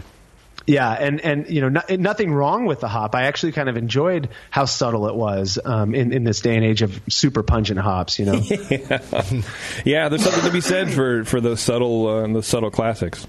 Yeah, right. That's a crazy hop. I really like it. I like it too. Fruity Pebbles. That describes it so well. For sure. Yeah, because it does have that fruity nose to it. Definitely in the aroma, not in the flavor. Yeah. Oh, yeah. Yeah, not in the flavor. No, I got the same thing. The Fruity Pebbles thing to me, I think, is a mix of, I've gotten it before. I was using, I believe, an Australian hop called Summer, and it had a very similar character to it, and it was the same grain bill, which had a little bit of victory in it, which to me adds that kind of cereal component, Yes. It's crazy. That was a good time. I want to do more of these with you. That was really nice. That was a lot of fun. I'm glad you guys liked it because most people complain about the survey. Well, thanks for brewing decent beer. All right. Well, that sucked. Yeah. Well, and I don't know if I was saying that during the break or if I said it on the air because those things blur together. But I was like, these are fun to do. I hate it when I'm doing them, but afterwards I look back and I go, that was really fun. Yeah. That's why I don't judge. I hate filling out the score sheet. Oh, no, the score sheet's the fucking worst part. I'd much rather have a conversation. Just give me your beer and let's talk about it. Yeah. No, it's a great exercise. I mean, I find out what I can pick up in hops and what I can't. Yeah. And like you guys got something I didn't. I'm going like, maybe that's the void in my aroma or my flavor. Well, and like what we try to do on Brewing the Style with the secret beers, trying to guess the style. Yeah, right. And that's a good it's challenging. challenge It makes you too. really get your brain involved in it, not just your gut feel kind of thing. Yeah, absolutely. Well, go ahead, I think a part of the fun with this project is, if I were to serve a panel of tasters a beer and say, hey, this is a single hopped beer, it's 100% Citra. Oh, I'm coming up with an idea right now. Actually, it's a fully Citra beer. Do the survey and have them do the survey. I think we'd see much stronger trends towards specific directions, right? So like tropical fruit, maybe a little bit of cattiness and some dank. Those are going to be popping like crazy because that's what we've come to expect from that hop. But what we're doing is saying, you have no idea what the hop is. Now what do you perceive? And we intentionally add those descriptors so that you can kind of say, oh, am I missing that? Is that really there? And the idea being that you're going to, as you're taking the survey, that's going to happen to everybody. So it sort of balances itself out. I like it. Well, we're going to take a break, Marshall, and then we're going to do the triangle test during the break. And we're going to come back and talk about that. Can you hang on for several minutes? You bet. All right. Thanks, dude. Before we get out of here, though, I want to tell you guys about Adam and Eve, our longtime sponsor. Yay. You're coming early tonight. Well, with Adam and Eve, everybody does. Yes. You know what I mean? Yes. Well, we need those special, things we can't talk about. That's right. The special things we can't talk about. Go to adamandeve.com right now. No, right now. And for a limited time only, you'll get 50% off just about any one item.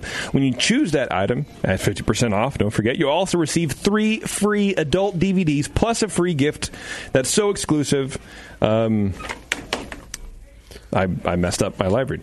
You'll get a free exclusive gift. I tried to go back, and then I was like, and then I tried to fix it, and then I talked myself into a corner that I couldn't get out of. Yeah. But it's exclusive. We know that. Yes. And to top it all off, they will throw in free shipping on your entire order. Which who does free shipping anymore? To be honest, 50% off almost any one item, 3 free DVDs, and you get the free Power O vibrating ring. Oh, nice. That's back because I was gone for a little bit. Right. Yeah. Now it's back. Plus free shipping. So you get all that kind of stuff and more. Go to adamandeve.com. Use code BNARMY. That's BNARMY at checkout over at adamandeve.com. 50% off, 3 free DVDs, free shipping, and the Power O vibrating ring. Bev, how many of those does Sam own? All of them. All of them. So apparently you can't get them anymore because Sam has purchased all of them. That might be why they stopped offering it. Does he watch them by himself? Yeah, to call China, we need more. He might be. He might be washing them all by himself. All right, we're going to take a quick break here, everybody. We're going to drink some beers. We're going to taste them. We're going to do another survey, and then we'll be back with Marshall from Brulosophy.com. Stay tuned. We'll be right back.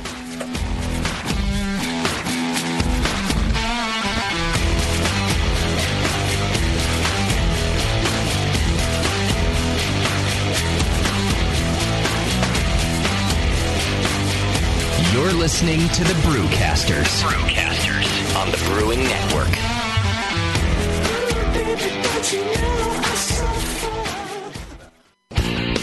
Your support of the Brewing Network means everything to us. We couldn't produce shows without you. And we love giving you something extra for that support. Like Brew Your Own magazine. You already know it's a great brewing magazine full of recipes, equipment how-tos, discussions of beer styles, and brewing techniques. Whether you're new to brewing and just starting out or you're an old pro, you'll always learn something from the articles in Brew Your Own. Plus, there are amazing special issues like plans for building a Brutus 10 system, 250 classic clone recipes, and a homebrewer's answer book. Brew Your Own magazine and BYO.com are awesome resources for any any brewer. Whether for yourself or as a gift, when you subscribe or resubscribe from the Brewing Network homepage, you directly support programs like this. Get a great magazine and support the Brewing Network. Subscribe to Brew Your Own right from thebrewingnetwork.com. Do you know the 3 most important rules in brewing? Sanitation, sanitation, and sanitation. And no one does it better than 5-Star Chemicals. 5-Star knows sanitation. You can only sanitize clean equipment. And 5-Star knows how to clean, too.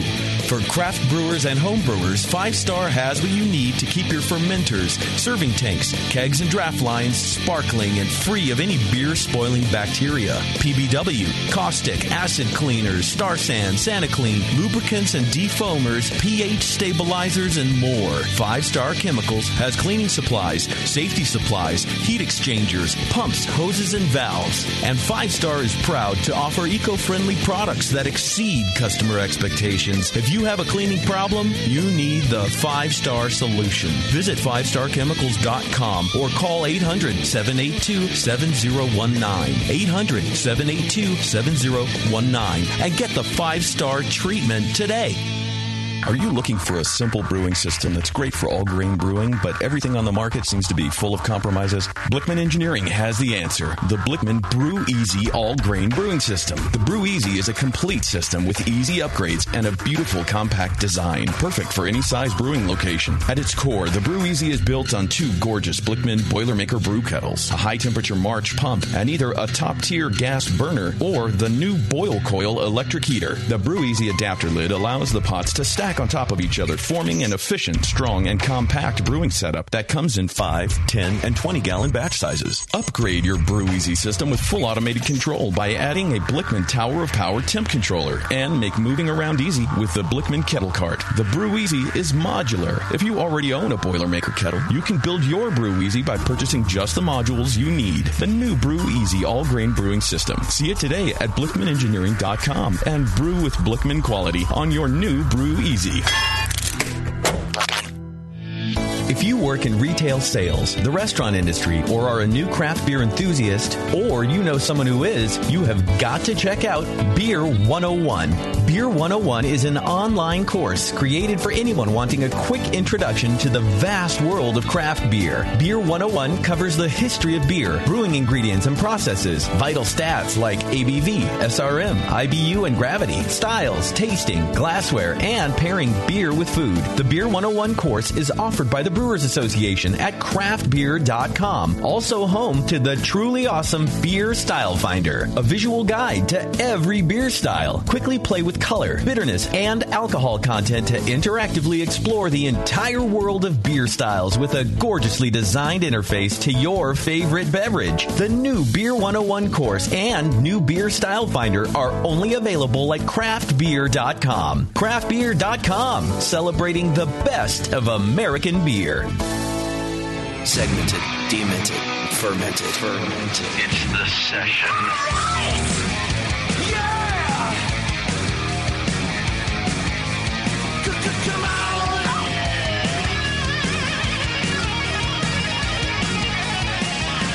Yes, we're back. Thank you very much for sticking with us. You're welcome. Speaking of Steel Panther, we were talking about my new favorite artist, Wheeler Walker Jr. Yes. Doc, you ever heard Wheeler Walker Jr. before? Yes, I have. You have, really? Yeah. Look at you being hip. Hey, I'm that country old. western? I might be old. I'm not dead. He's a little country. He's a little bit rock and roll, too. He's a little bit gross. He's a comedian. Wait, Doc? Are we talking about Doc? He's a comedian talking called Ben Hoffman, but he has this country persona called Wheeler Walker Jr. And it's like the cover of the album looks like he's like Hank Williams Jr. and Merle Haggard. He's just kind of he's very explicit, so I don't know. I was talking to Bev about wanting to play a song for you guys, but I don't think I could do it. Like in good conscience, I really don't think I could do it. Even the Triple F song? Yeah, Fighting and Farting? Yeah, I can't Guess the third F. Yeah. Well, so Friendship? He has a song called Redneck Shit, and then Beer, Weed, and Coochies. family tree, which is all about wanting to have sex with this person's entire family tree. Entire. He does not discriminate. Yeah, that's a pretty good compliment. Okay, I want to have sex with every person in your family. It's not his own tree. No, it's like, well, presumably. I don't know. That's even more redneck. We'll see. That's pretty redneck. Eating pussy and kicking ass. I can't play it. Oh my God! Please play something, please. Better off, beaten off. Please play something. I don't know if I can. Tasty, what do you think? I don't know. I mean, are the lyrics just, No, the lyrics are They're foul. They're like they're worse. They're like Steel Panther, but like 10 times really more well. explicit. Yeah. But they're country, so it's okay. But it's country. And so you can understand Is it them actually more. his country? It's actually country. All right, well, people are just going to listen to it on their own. Play something. Maybe we'll do it later. I'll think about it. I'll have to think about it. I'll go with that. Let's get back to Marshall. Marshall, are you there? I'm here. You're a music guy. Are you familiar with Wheeler Walker Jr.? I thought I was until you started talking about eating pussy, and that's where it got me because I don't think I've ever heard a song about that. You've never. Well, what kind of music do you listen to? You then? haven't sung about that yourself? Yeah, you're in Fresno, right? I do listen to a lot of Eazy-E. So, but besides that. Besides that, it's yeah. All right. Well, it's usually like bluegrass these days. Yeah. Well, that's true. Oh well. Yeah, we're getting older. It's all bluegrass. Plus, I just love the fucking banjo, man. The banjo's good. Thank you. Doc invented the banjo, so you're welcome. Marshall. You and Doc. There's two of you. In the presence of heroes here. At least I'm not alone out there. Excuse me. Before we get into your thing, Marshall. Actually, Marshall, let me hang up on you and call you back because our connection's kind of trash right now. Sounds good, man. All right. He just wanted to hang up on you. We are going to call him back, right? No. Okay. Just tell him that's what All right. Oh, no. hung up on his ass. You did that. And now let's call him back. And go, surprise. All right. But before we do that, I want to tell you guys about craftbeer.com. Craftbeer.com was created to communicate the passion, authenticity, excitement, creativity, camaraderie, and the joy of the craft beer community. Plain and simple, craftbeer.com was created on behalf of U.S. craft brewers to celebrate the best of American beer. When visiting craftbeer.com, you can expect to learn all about the aspects of amazing craft brewed beer from America's small and independent producers, not just how to enjoy the beverage in your glass, but also about the individuals and the processes behind your beer. Their goal is to energize and engage craft beer enthusiasts and arm them with the resources to be active and educated appreciators of the ever-expanding craft beer movement. So check it out. If you guys are real craft beer fans, go to craftbeer.com and learn some extra shit, man. It's kind of like what we do on the session, right? We kind of take you behind the curtain, behind the fermenter, if you will, and get the stories behind the beers that you guys are drinking. And that it sounds like craftbeer.com is right up your alley. All right, are you back, Marshall? I love alleys. Oh, I'm back. Do I sound better? Well, the connection sounds better. Right. Okay, yeah. You sound the same. I should have asked that differently. That's true. Yeah. Okay, so during that long break, we had 3 beers presented to us, and it's your classic triangle test, right, where 2 of them are the same and 1 is different. Got that right? That's right. Did I screw that up? Okay, no. Okay, good job. You got that right. We have one question to answer. Yours aren't in a triangle, though. Mine are not in a triangle. No, I was joking to Warren. I was like, "Wow, Bev really is very literal." It said triangle test, and she gave them to me in a triangle. That's why we love Bev. That's true. By the way, on the triangle thing, I mentioned this concept to brewers all the time. Yeah, most have never heard of it. Really? It's very. That's been my experience as well, Tasty. Is that right? Yeah. Huh. Yeah. Same thing. It's very uncommon. Yeah. And when they hear about it, they go like, "Oh, I mean, then we could actually tell like who amongst us actually has a palate." I'm not sure that's. Oh my God, that sounds dangerous. Palate but they get it. They get it when they like. It's not like a complicated concept. Yeah. Well, how would you use it in a commercial brew? Because I would imagine it's hard to have 2, one beer the same and 1 beer slightly different ready at the same time and at the same kind of freshness. You could doctor it or just use a combination of add another beer to it, so you can detect small nuances in beer. Okay. Because then when your sensory panel like convenes and you're deciding whether this lager that finished a day earlier than it used to, it has a problem or not. So you're doing sensory. Well, people that have strong palates, maybe those that can do really well in the triangle, their opinion might weigh stronger than those that don't. Okay. Yeah, Sierra Nevada does that. They'll test all the employees' palettes. Yeah. And then some people don't get asked back to the sensory panels, and others do. It could be going like the jury duty, like they'll eliminate some people. Do they Okay, get now you guys are the guys voted off the island. See, I You don't have good taste. Get back on the bottom. I've always wanted to do that, like with the BN. I'm kind of, I'm going to be, honest here. I'm kind of surprised that we haven't been asked to help with do more, like cool blends at like Firestone, let's say, or Rare Bear. Some of these places that do this kind of shit, where hey, come on in, strong palates? right? Because we're celebrities and whatever, right? Like people know us and who we are, and it might be fun, right? Okay. But I think that would happen. Is that we would fuck something up and we would never be invited back. Oh, Well, we got asked to the Rare Barrel. We call that collaboration break. I was thinking Rare Barrel it's about, asked us. This cool stuff they're doing that could boom up to the next level. Yeah. And then we fuck it up. And we fuck it up. We're like, I like this one. That's unfermented wort. Yeah, I know. It's great. Sell it.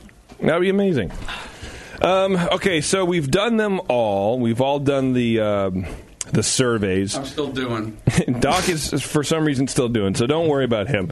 Let's talk about this experiment, Marshall. What happened here? What happened? Are we done?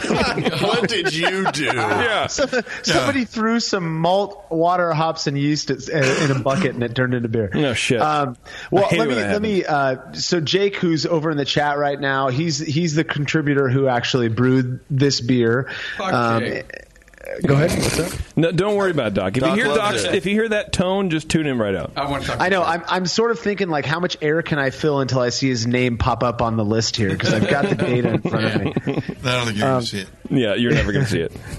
Yeah. So, what do you guys want to know? I'm not sure I should say it if Doc's still taking the test, No, right? Doc's not going to score. No, he's not going to do it. So go ahead and just go Okay. go through. Well, we could say our picks. See, there you go, Warren. Yeah, yes, let's go through and say our picks. Warren, Doc, you can record Doc, yours. go first. No, Doc had 12 minutes to do this, so we're just going to go ahead. It took us a He long decided time. not to do it. It So wouldn't it's be fair to him to. Warren, go ahead and do it.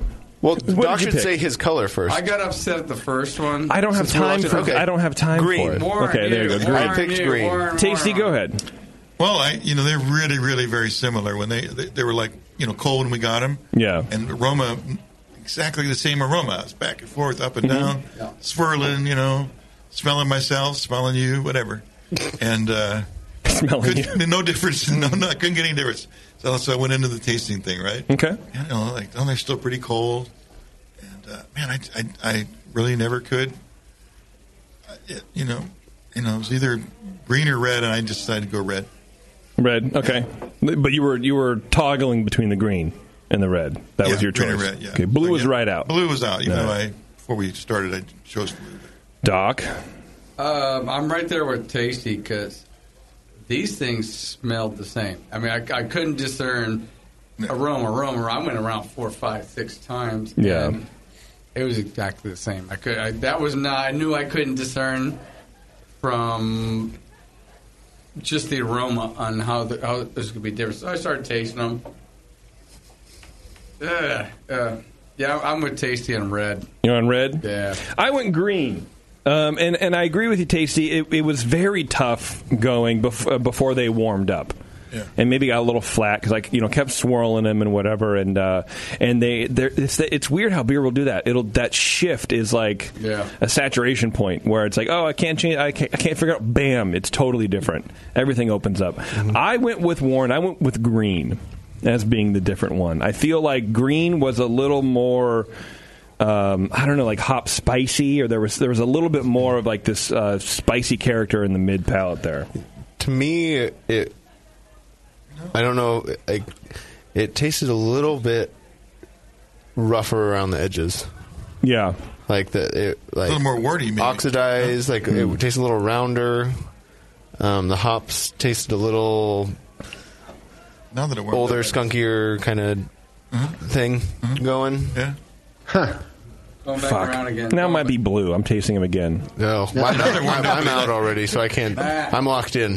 This is the hardest one. I think this is the most challenging one for me that we've done. We haven't done like that many. I'm not happy when they warmed up. No. But go ahead, Tasty. What were you saying? I'm fine. Okay. So, you guys, anything more to add in terms of your no things? Yeah, I'm out. Okay, ready for the review. All right, Marshall. Get their drum roll. Okay, so we've got 2 green and 2 red, no blues, yeah? Right. Is that- blues. Yes. Okay. Unless blue's the winner, then I'm going to change my vote. I said blue. And then just so we have it on record, Beardy, if I heard you correctly, you sort of preferred one over the other, and it sounded like you were describing the green one as being harsh. I would have preferred the red over the green. And so Okay. I would have preferred red and blue over green. What about you, JP? Which one was yours? I had said I had said I preferred the green, but tasting through it. Well, I'm not going to change my mind because that's not fair. But at the time, you can change your preference, mind. I don't care about that. At the time, I preferred green. Okay. Yeah, I'm still that way. I know it is harsher. I agree with you. It's a little bit more aggressive, but I think that falls in line with kind of modern hopping. I don't know. It tastes like more of a modern beer to me. Okay. Cool. So, Doc, you notice he's not asking us what we think? I know.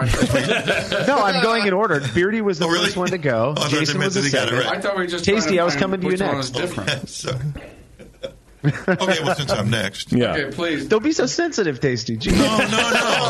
I was laughing at how it worked. I don't care about winning or losing. Believe me. I lose enough all the time. It's easy. Yeah, likewise. I prefer the red. It's a little more approachable. I think the green's a little more like a warty, kind of a little has like more background flavor than red. Okay. Did Doc have a preference? Or? Red, definitely. Red. Okay, cool. So, so I'm gonna reveal the variable here first. This is one that I've been interested in for a while. So when small batch brewing has become kind of this big thing, that was not meant to be stated that way. So, but big or it's become get very the fuck out. Or brew home. Yeah, right. It's become really popular though. But you've got a lot of people who are brewing, these 1 or 2 gallon batches on their stove, and all they have are their, 6 gallon buckets or their 6 gallon carboys, whatever it is. And there's this, kind of this mindset out there that says, well, you can't. There's just too much headspace in those fermenters to ferment, a 1 gallon batch in. And so what we were wondering was what the difference would be between a beer, 5.5 gallons of beer fermented in a 6 gallon carboy versus 2 gallons of beer, or I think it was in between 2 and 2.5 gallons of beer in another carboy. About half as much. Yeah. And the biggest arguments that we could find against doing that, I think, pretty obviously, is oxidation. That there's just not enough CO2 created to really push the oxygen or to displace the oxygen in the rest of the carboy or the bucket, such that the oxygen wouldn't actually have an impact on the character of the beer. That's a theory, right? That's a theory. Of course it is. It might even just be a hypothesis at this point. Have you ever seen the blow off of a ferment? I mean, there's a lot of gas being created in that ferment. I would think that wouldn't be an issue, but it sounds like there are people out there who think that that's not appropriate. I mean, you're producing this heavier than air gas, and it's first appearing on the surface of the vessel, and then it keeps filling up, and it's pushing the air out. I would venture to say that within 30 minutes of getting Kreuzen, you've cleared the airspace of all the oxygen, and besides, the beer wants that oxygen. It's heavier, but the oxygen wants to be in equal parts throughout the entire fermenter. Yeah. So I forget, partial pressure of gases. Isn't that the law? You're asking me. I don't I'm even asking know. Marshall. Oh, okay. Because I figure he might know. Okay, good. Thank you. What Warren is saying is basically what the argument is behind why you shouldn't ferment with that much headspace. Yeah. And one of the big contentions. And a DO-meter would show that, right? Like when the beer's done? You'd have to get a really expensive DO meter. Jake, in fact, the guy who brewed these beers, he went and bought a DO meter, and what he's finding is that with relative to that specific meter, it seems to be accurate. But we've got another guy, Malcolm, who works with DO meters, and he was able to borrow a super expensive one, and the readings just aren't. I'm not. I shouldn't be the one talking about this. It's a little bit beyond my pay grade here, but the reality is, like, DO meters, unless you get a super expensive one, it seems like they're not terribly accurate. All right, so inconclusive, you would say, in terms of that area. Is super expensive? Yeah, exactly. Like $10,000. What's super expensive? I don't know if you're 30. in the market or not, but 25. I don't know. I think they're like $2,000. I think it's it's something like $1,000 or something for like one of the first level nice ones. Again, I'm shooting from the hip here, but 25,000. That's what. Well, right, yeah, I've seen some at like the $10,000, but you can easily drop 30 on one. So that's why I'm wondering if you have to get to the 30 level in order to even rely on. Now the you're readings. talking, yeah, right. Again, I really don't know. I'm going off of what these guys have been talking about lately. With they're mecking around with the low oxygen brewing stuff right now. So, so that's so in terms of any difference, that would be caused by the possible higher oxygen content during the ferment, during the whole ferment, not just at the end. Well, and the aging and everything, right? Because it didn't get all evacuated. Yeah. Yeah, presumably. I mean, if anytime you have a smaller volume of liquid and you're doing anything to that, it's typically going to happen a bit quicker. So things like it's going to take less time for that amount of liquid to completely ferment out than it's going to take for a 5-gallon batch. Now, it might not be by that much, but so it could be the fact that the surface area was slightly different, or that the actual volumetric pressure that's on the beer during fermentation is different. There's a number of different things that it could be if there is indeed a difference. Yeah. Well, again, I don't get the science there. If you got a bubbler on top of this thing, the maximum pressure is going to be whatever that bubbler it takes to push that bubbler up. Whether you've got filled to the brim or almost empty. But so I think you're assuming that it would be just the CO2 was pushing out in equal amounts the oxygen, and I think what's happening is it's kind of mixing together, and oxygen's coming out, well, but I'm also CO2. not talking about the gas mixture. I'm talking about the pressure. Okay. Pressure at the bubbler would be the same whether the Kreuzen is 6 inches away or 2 feet away. And that's not what matters. But I think it's the time, right, for it to fill up. Is that? Well, I can see it's this just the partial pressure of gases. It's not a line of CO2 pushing out all of the existing air that was there. You're saying it's not the same pressure everywhere. It's mixed. Well, no. There's a partial pressure of gases where if there were 2 oxygen atoms at the top of the carboy, they're going to want to be at opposite ends of the carboy. But they're getting blown out the top. But that the whole thing is moving at once. If there's enough that are close enough to the surface, it's not all going to get pushed out. So you think there's like some sort of like thermodynamics of the air itself? Oh, totally, yeah. Okay, fine. Well, right, because gas is a fluid. Yeah. Yeah. Okay. I thought it was more steady than that. I thought gas was a gas. No, gas is a gas. Behaves like a fluid. But what he's saying is it is fluid. It moves. Yes. And so that, once I think about it as a liquid, then it makes all sense to me. Yeah. This idea that tell you us can about science, JP. Yeah, middle school me just fucking exploded. I was like, what? Wait, what? Hold on a second. 3 stages of matter. Sorry, Mark. This idea that you can just displace oxygen with CO2, really what you're doing is you're mixing oxygen and CO2 for the most part. If you're shoving a tube down into your keg or your carboy or whatever it is, what you're doing is you're creating a mix of CO2 and oxygen until you give that CO2 time to actually settle out. I think that's sort of what Warren's talking about. Is that as the beer starts fermenting away, that's creating activity, and that activity is enough to start mixing up the oxygen and the CO2 that's in that fermenter. Such that, it's going to push a lot of the oxygen out, but it's not this linear thing. It's not like there's a plate on top of the CO2 that pushes up. Right. And I always assumed that it was. And I don't know why. For no reason other than just that's what makes sense to me. You sound like most homebrewers. Guess what? All right, so I say that lovingly, by the way. Sure, I don't. Yeah. so I can't take away that the headspace has more oxygen in it because of this, or does it? I don't know. It could. We're saying it could. If it does, this is why. But we don't know that it does. Okay. Well, and our we didn't test that. Right. The main thing that we ask is, regardless of the why, can people tell a difference? Okay. Right. That's fine. And we're about to find out. That's where we left the road. That's where we left the main road. We're back. That's right. Yeah, we dwindled if down people that can't tell the difference, then we don't need to keep talking about it. But if they can, then we need to figure it out. Hey, they've got the whole gist of this thing there, Warren. Good. Yeah. So you guys, because we're talking about this publicly, we're gonna and we're gonna allow you guys to be the last ones who did it. So typically we aim, we aim for we got exactly 20, including Doc. So 20 out of 20 people. Out he didn't. He told me what he thought, so I'm going to go with it. Right. Out of 20 people, 11 people actually correctly responded to this one, which pushes it right into statistical significance with a p-value of 0.038. And what was the minimum p-value?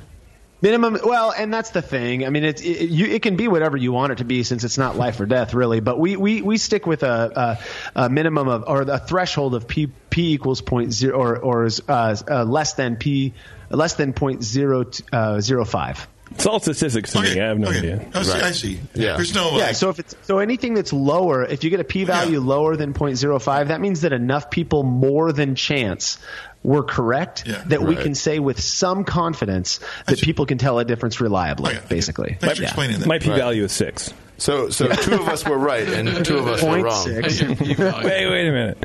So 2 of us were right and 2 of us were wrong. That's what Warren said. I didn't say that, unless it's right. No. Yeah.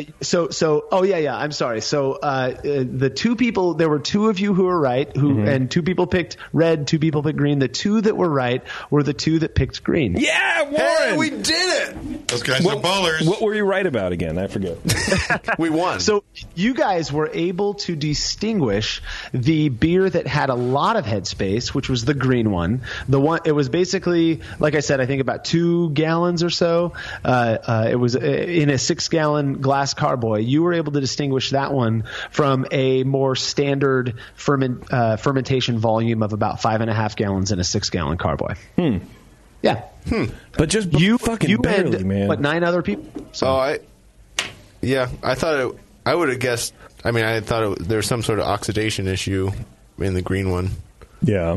And so that would explain it. Maybe that lends credence to the fact that it's not a complete purge. Fermentation doesn't have a blanket of CO2 that then pushes everything out.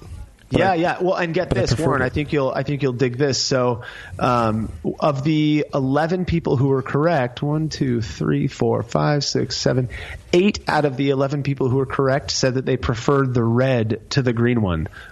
So they actually liked the one that was fermented without the headspace more. So that lends even more credence to the fact that it may not be a huge difference and it may not be a beer ruiner, but it seems like people tend to prefer beers that are fermented with less potential for oxidation or whatever happens when you have a ton of headspace. Do you ever redo these to get just a different sample?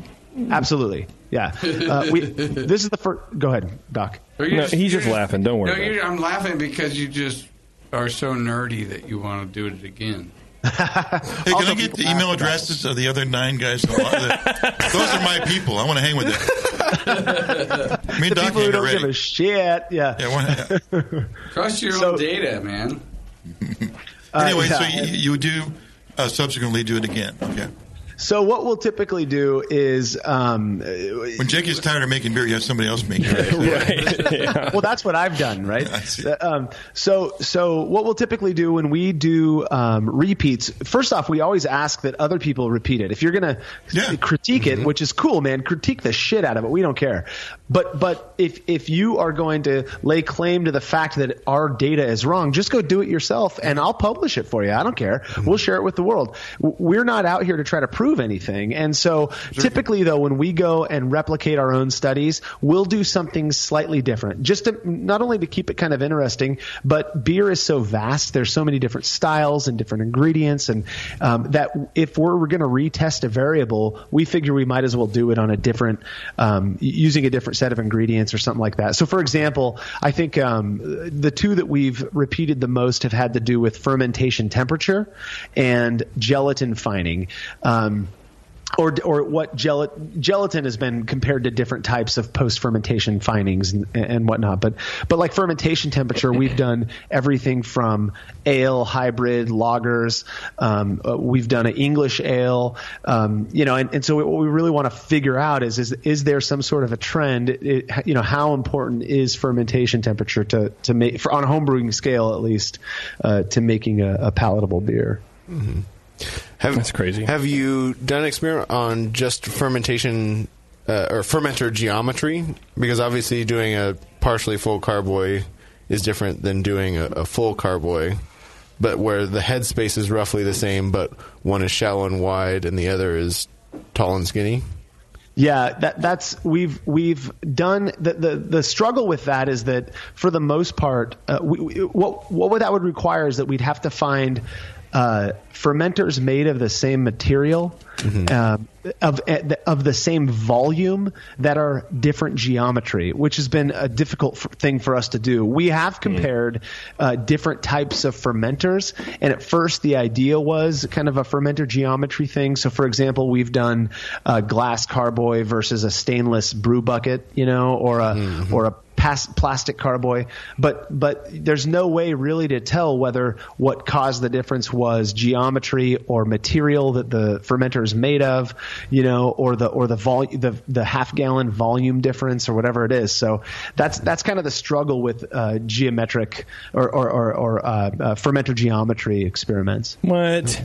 I know. Yeah. Have you done one involving fermenting in a corny keg? Yeah, we've done plenty. Really? What do people? What's the? Give me the cliff notes on that one. Hold on, I'm looking it up right now. No, you need to know these things, Marshall. This is actually the one we published last week, I believe, or 2 weeks ago. Oh, I mean, we did a corny keg versus a glass carboy. Okay. Yeah, and what we found here, out of 29 tasters, we needed 15 to achieve statistical significance, and 16 were capable of accurately identifying the unique sample, suggesting that they could tell a difference reliably. Of course. 16 out of 29 people, yeah. I've always known this. Which do they prefer? Let's see here. A brief comparative evaluation of only the 2 different beers was completed. The carboy fermented beer was preferred by 6 of the tasters, so 6 of the 16. 3 liked the keg fermented beer more. 3 had no preference despite noticing a difference, and 4 felt there really was no difference between the beers. So carboy wins. Call it a carboy. I guess yeah. More people strongly preferred it. Right. Yeah. More people gave a shit. Mm-hmm. Preference is a tough one for me. I'll be honest. The only reason I include that question is because when we really started kind of honing the survey, the people who were reading this stuff at the time kept asking us, "Well, can which one did people like more? Which one did people like more?" And I my conviction is that preference is wholly subjective. If you serve, for example, a little analogy. We had one of our guys, Greg Foster, took a whole bunch of Pliny the Elder, super fresh Pliny the Elder. I think it was bottled 2 weeks ahead of time. Took it to a club meeting. They were all covered. All the bottles were wrapped. And he did an experiment where he had club members compare or evaluate the fresh Pliny to slightly over a month old Pliny to see if they could tell a difference. And they did it. I forget what the results were of that experiment. But the funny part was they weren't all that excited about the beers. And there's this phenomenon that seems to occur when people are hyper evaluating something where their ability to enjoy it kind of goes down a little bit. And so the funny part, and we see it all the time. I'll serve 15 people in my garage an experiment, and I'm pouring out leftover samples. And then I pour them a pint of the same exact beer that they were doing the experiment on, and they pound it. And this is great. I really enjoy this. But there's just something about when you're hyper-focused on potential flaws and the good stuff and whatever else it might be that seems to cause us not to like it. And so, your brain doesn't have enough power to focus on enjoyment of the beverage. Right, exactly, yeah. And so the funny belch. I feel like mine has too much. Too much. Too much power to enjoy it. Yeah. Much power to you enjoy it so much. I'm used to finding flaws in everything, so I'm like, I can't enjoy anything. Flaw man. Yeah. Oh, you and my wife. I didn't think you were that short, Marshall. I just mention that. So he has tiny hands. At the end of this Pliny experiment, he goes and he starts pulling the labels off or his covers off of these beers, and everyone sees that it's Pliny, and of course they're clamoring to get their hands on a sample of it. Mm-hmm. Yeah, exactly. And there's this silly monkey. It's that right there that keeps me doing this stuff because it's fascinating to me, the psychology behind what we think we like and what we actually like, and so anyways, that's a long story. IPA. What'd you say? I said I like IPA. I only drink IPA. It's like, sure you do. Just drink this, right, and you'll like it.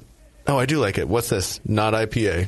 Yeah, I do at the pub so many times. Just keep doing IPA. Yeah. What's this, IPA? That is a funny experiment, though, because we are, as beer geeks, we are sort of conditioned to get the thing the Holy Grail, right? Yeah, exactly. And there's nothing wrong with that. I just, there's something to me that I find interesting about kind of, lifting the veil a little bit. There's something fun about that, and I think we're a humble enough hobby to be able to sit here and kind of laugh at ourselves a little bit, and that's what I'm not only laughing at myself, but all you guys too. So yeah, wait, you're laughing at us? We've rubbed a lot of people the wrong way. No, not you guys. A lot?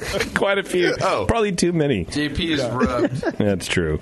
That is funny, man. I mean, we've all said it. Everyone says it. Every once in a while an article writes where, hey, look, there's better double IPs out there than Blighty, and you don't have to wait in line for them. But that's also part of the the fun is the chase of the beer, right? Enjoyment. Part of the lore of the whole thing. Yeah. Exactly. Fishing isn't about catching the fish. You know what I mean? Yeah, exactly. That's why so many men get in trouble in their midlife. Yeah. It's the thrill of the chase, man. You got to go after it. Yeah. Maybe that's why there's so many men in craft beer. Maybe that's why there's more predominantly men than women. I hated the chase. That was the worst part. Because it chased you. You didn't chase anything. Oh, that's right. Okay. So I was more running. Yeah. I hated the run. Yeah, you hated you hated being involved in the chase. Yeah, right. You done got caught. That's what happened. That's true. Oh, yeah. He didn't get let go of. That's what happened. Hey, Marshall, I don't know if we'll have time, but last time you were on, you gave a great explanation of how hazy beer becomes hazy. Shit! During the fermentation, when you add the hops, and you use all those big terms and stuff like that. You'll save me from having to go back and look at that again? Yeah, no problem. Tell me again right now. Just for the record, though, I did not bring this up. So please do not email me or Warren. Yeah. I did not do this. We did not do this. So Tasty, are you asking him to dumb it down? Feedbackers. Go ahead, Marshall. Sorry, I had a PSA there. So, well, I think that's a good question, Tasty. And the reality is that I hate when I say the reality is, but it's the best knowledge or something. We have been. So, okay, I'm going to give a little timeline first because I feel like I need to justify myself here. I started off in the Jason camp, the solidly JP camp of if you can't make your tasty, juicy beer clear, there's probably a problem with your process. I started off there. I will admit that because I love clear beer. I live on the West Coast, whatever it is. Blame it on what you want. And then I went to the conference, the homebrew conference last year, and I partnered with Ed Coffey, who is from Ales of the River Wards. He has a really popular online New England style pale ale recipe that he brewed for a collaborative experiment with us. And I drank those beers, and they were really good. And then a couple days later, one of the cool dudes at the conference shared with me a whole bunch of the popular, impossible to get New England style IPAs on the West Coast, and a lot of them were good. Some of them weren't very good, in my opinion. And so I kind of got this bug in my head of we need to figure out what's making these hazy, because I wasn't picking up. I wasn't, hops weren't sticking to my teeth. I didn't have that weird grittiness that you get when you drink, a yeasty beer.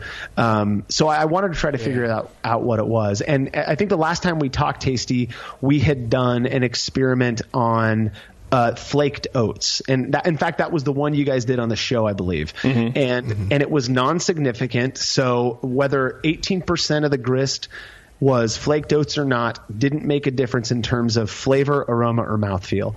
Well, the following weekend after we talked, I brewed another batch, and the idea behind that one was to test out this idea of biotransformation, and I believe that's what you're talking about. Yeah, that's what I want to hear. Say that again. Yeah. Talk transformation. Say it again. Throw that beer, into baby. Adam and Eve. Beer has arrived and it can biotransfer. Come on. Beam us up, Scotty. Really simply put, biotransformation is the conversion of hop terpenoids when in the presence of certain hop oils. Sorry, Tasty's biotransforming in his pants right now. Yeah, his biotransformation is about to come out all over Warren. I feel like I found religion here. Yeah, go ahead. Keep going. I'm preaching on the. Go back and repeat that one more time. Go back to the biotransformation. Good. Biotransformation is. basically what happens is in the presence of certain yeasts, purportedly certain yeasts, certain hop compounds, these terpenoids, these kind of oily things, can convert from one thing to another, but only in the presence of that yeast. So they're not originally present in the hop itself or in the hops. So I believe the most common one that people are talking about lately is linalool being converted into what's called citronol or citronolol or something like that. It basically takes this kind of flowery thing and turns it into a really orangey, juicy, character. Mm-hmm. And the way you accomplish that is by adding hops at high Kreuzen, essentially. So during active fermentation, that's the time where the yeast has the opportunity to really interact with the hops. And so what we did is I designed an experiment to test out biotransformation to a standard or West Coast style dry hop, I guess. We have to call it something nowadays. And so what I did is I brewed one batch on a early Saturday morning, and that was the regular dry hop batch. And then 2 days later, because that's makes up the difference. 2 days later, I made the exact same beer. Everything about it was exactly the same, and pitched it with the same amount of yeast, all that stuff. And then I dry hopped each at the same time, which meant that one was dry hopped at high Kreuzen, while the other one was dry hopped at the very end of fermentation. There was actually very little Kreuzen left on top of the regular dry hop one. And then I let them finish out, and they were kegged at the same time. It was a pain in the ass weekend because 2 brew days in one weekend. But yeah, dude. Tell me about it. Totally sucked, and it left me with 20 gallons of beer that I didn't really want to drink. But I have a neighbor who really likes this style. So anyways, so yeah, we did that, and I ended up serving that to 28 different people in the experiment, and a total of 11 of them got it. Were able to identify the unique sample, but in order to achieve statistical significance, we would have required 15 people to get it right. So it wasn't significant. So from that experiment, it provides a little bit of I wouldn't say proof, but it gives a little bit of evidence that maybe biotransformation isn't all there is to the New England style IPA, if indeed the New England style IPA is, its own thing. It's his own style. Is actually that unique. So we've done some yeast experiments that have come back non-significant. We've done some other things as well. So the next one is to kind of combine everything, use the same exact recipe, but change, water chemistry, yeast type potentially, dry hopping timing, all that stuff, and to compare it to the same recipe but West Coast, brewed with a West Coast process, and see if people can even tell those apart. So great. Yeah. Thank you very much. Yeah. That's. I feel like Tasty needs to go out and have a cigarette. Tasty now. Finished. Yeah. Wow, so that was great. It's just exactly what I was looking for, Marshall. Thank you. That's exactly. You hit the spot, man. Spot there. His morning drink tomorrow is going to be so good. I've just been waiting to do that. So. Well, it was good for you. I'm glad to hear it's good for you as well. Yeah. Well, yeah. It was terrible for me, but sometimes you have to sacrifice. Tasty was terrible. For yeah. Sometimes. To get with the bet. Well, Marshall, you did it again, my friend. You gave us some shit to think about, and you gave us some beer to drink. And then you made Tasty do the jerk-off motion in the air, and that's always good when he can move that fast. Yeah. It makes us question the death pool over and over again. Right. That's how you know it's a Monday. You're right. That's true. That's true. All Wednesdays to me. Where can people find out about all your good stuff, baby? Yeah. You head over to Brulosophy.com. That's BRULOSOPHY.com. Like JP said at the beginning of the show, we're starting a podcast. You can check that out. It's on most of the places where podcasts are available. And this is basically all we do is just this sciencey, nerdy bullshit. So are there already episodes out? Because I recommended it to somebody today. Not sure if that would actually be something to listen to. You recommended the intro, come listen to our podcast and subscribe now episode. So that's okay. Yeah, well, there you go. You got one listener. It sounded good. I hope it's good. So far, the 0 episodes you put out have been amazing. Keep up the good work. So off the record, 50,000 in the first 2 weeks. That's good listening, right? That's good listening. But what were your actual numbers? On the good scale, Our actual numbers, I think we're pushing like 3,200 in the last week. That's pretty good. Nice. Hey, thanks for a episode 0. I'm hoping that's okay. Nice. It's not bad, my friend. All right, thanks a lot, Marshall. I appreciate it. All right, brother. Thanks for having me on. All right, cheers. Peace. Later. Late. There's Marshall, and you heard it here first. I'm his brother. Well, and so is this the last time we're having him on now that he has his own podcast? Fuck yeah. Pretty much, yes. Get the fuck out of here, Marshall. Adios, amigo. Yeah. you just fucking talked yourself right out of a spot. Marshall baby. who? Hey, lay off our advertisers, okay? Don't go poaching some shit. That's right. We're talking about here. Marshall, we got guys. I'm gonna fuck him up. Let's go to Fresias and beat his ass. It's not up to us. It's not up to us. It's up to Vivo. Yeah, we don't want to do this, Marshall. Yeah. But what we want to do is tell you about Great Fermentations. Because they are giving away a free homebrew ingredient kit for 15 years. What? Really? They're giving away a free homebrew ingredient kit for 15 years and a Blickman Brew Easy all-grain brewing system. Maybe it's their 15-year anniversary. Just go to greatfermentations.com/giveaway and enter for your chance to win. It's a huge prize, a $10,000 retail value. Compliments of Great Fermentations. The grand prize announcement will happen on Saturday, June 17th, which is that NHC? That's after NHC, isn't it? Or it's during it sounds like it right there. Is it? Oh. Yeah. Also, they're doing random giveaways every 2 weeks leading up to the close of the competition. Items include a conical temperature controllers, the new Blickman Riptide brew pump, and more. It sounds like they're giving away some heavy shit, man. Yeah. As always, you'll get top-notch customer service and same-day shipping on many items. GreatFermentations.com/giveaway. Be sure to like them on Facebook at GR8Fermentation, and you can find them on Instagram and Twitter like that as well. Free homebrew ingredients for 15 years. That's a long time. And a Brew Easy all-grain brewing system. Wow. Pretty dude. And you get to win for them being around so long. That's true. I love it, man. That's really great. All good. I like that kind of shit. All right, we're going to take a quick break here real fast. We're going to come back. We're going to talk to Dave Malalavar. Oh, boy. From Flat Tail Brewing Company, because he's doing some weird fundraising thing which involves him, beer, and a motorcycle. Oh, boy. It's The Session. Hang on. We'll be right back. To the Brewcasters on the Brewing Network.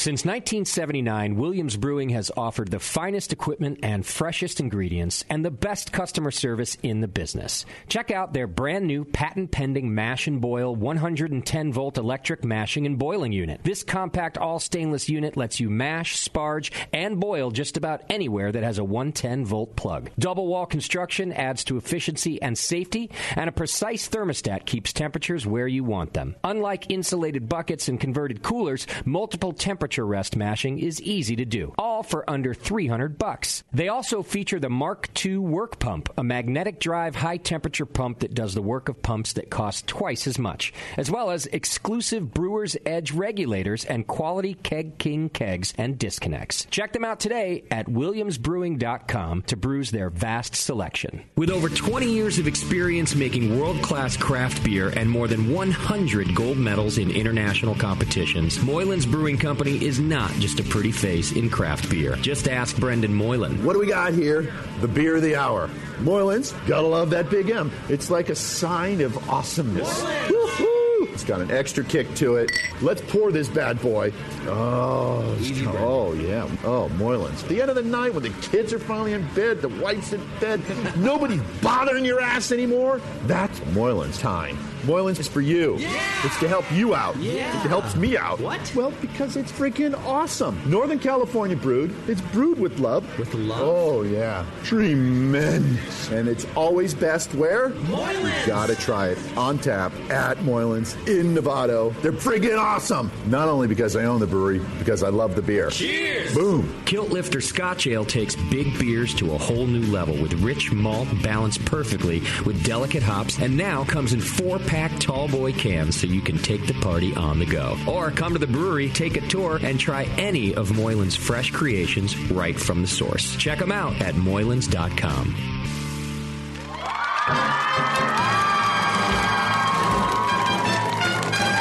BN Army, have you heard the latest at Hop Tech?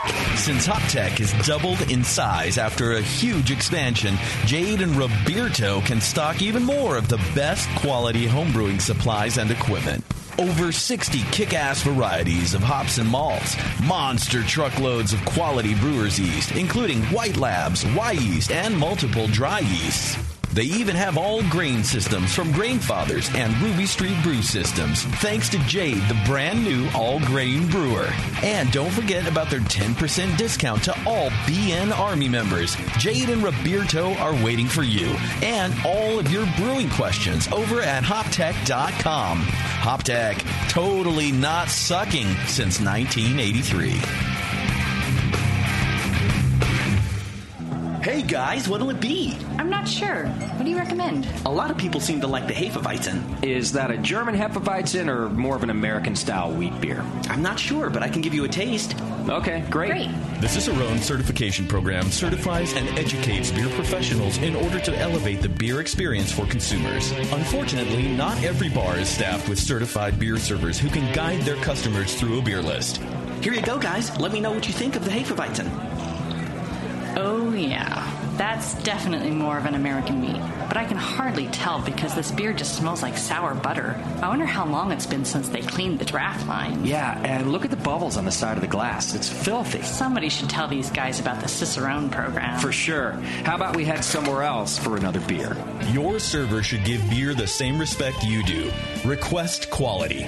The Cicerone Certification Program offers 4 levels of beer certification, in-person classes, and course books for beer professionals. Check them out at cicerone.org. The Cicerone Certification Program. We know beer.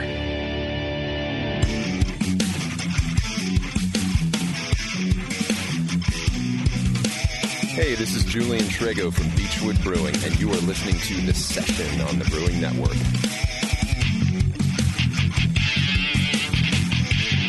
We're back. Thanks for hanging on, everybody.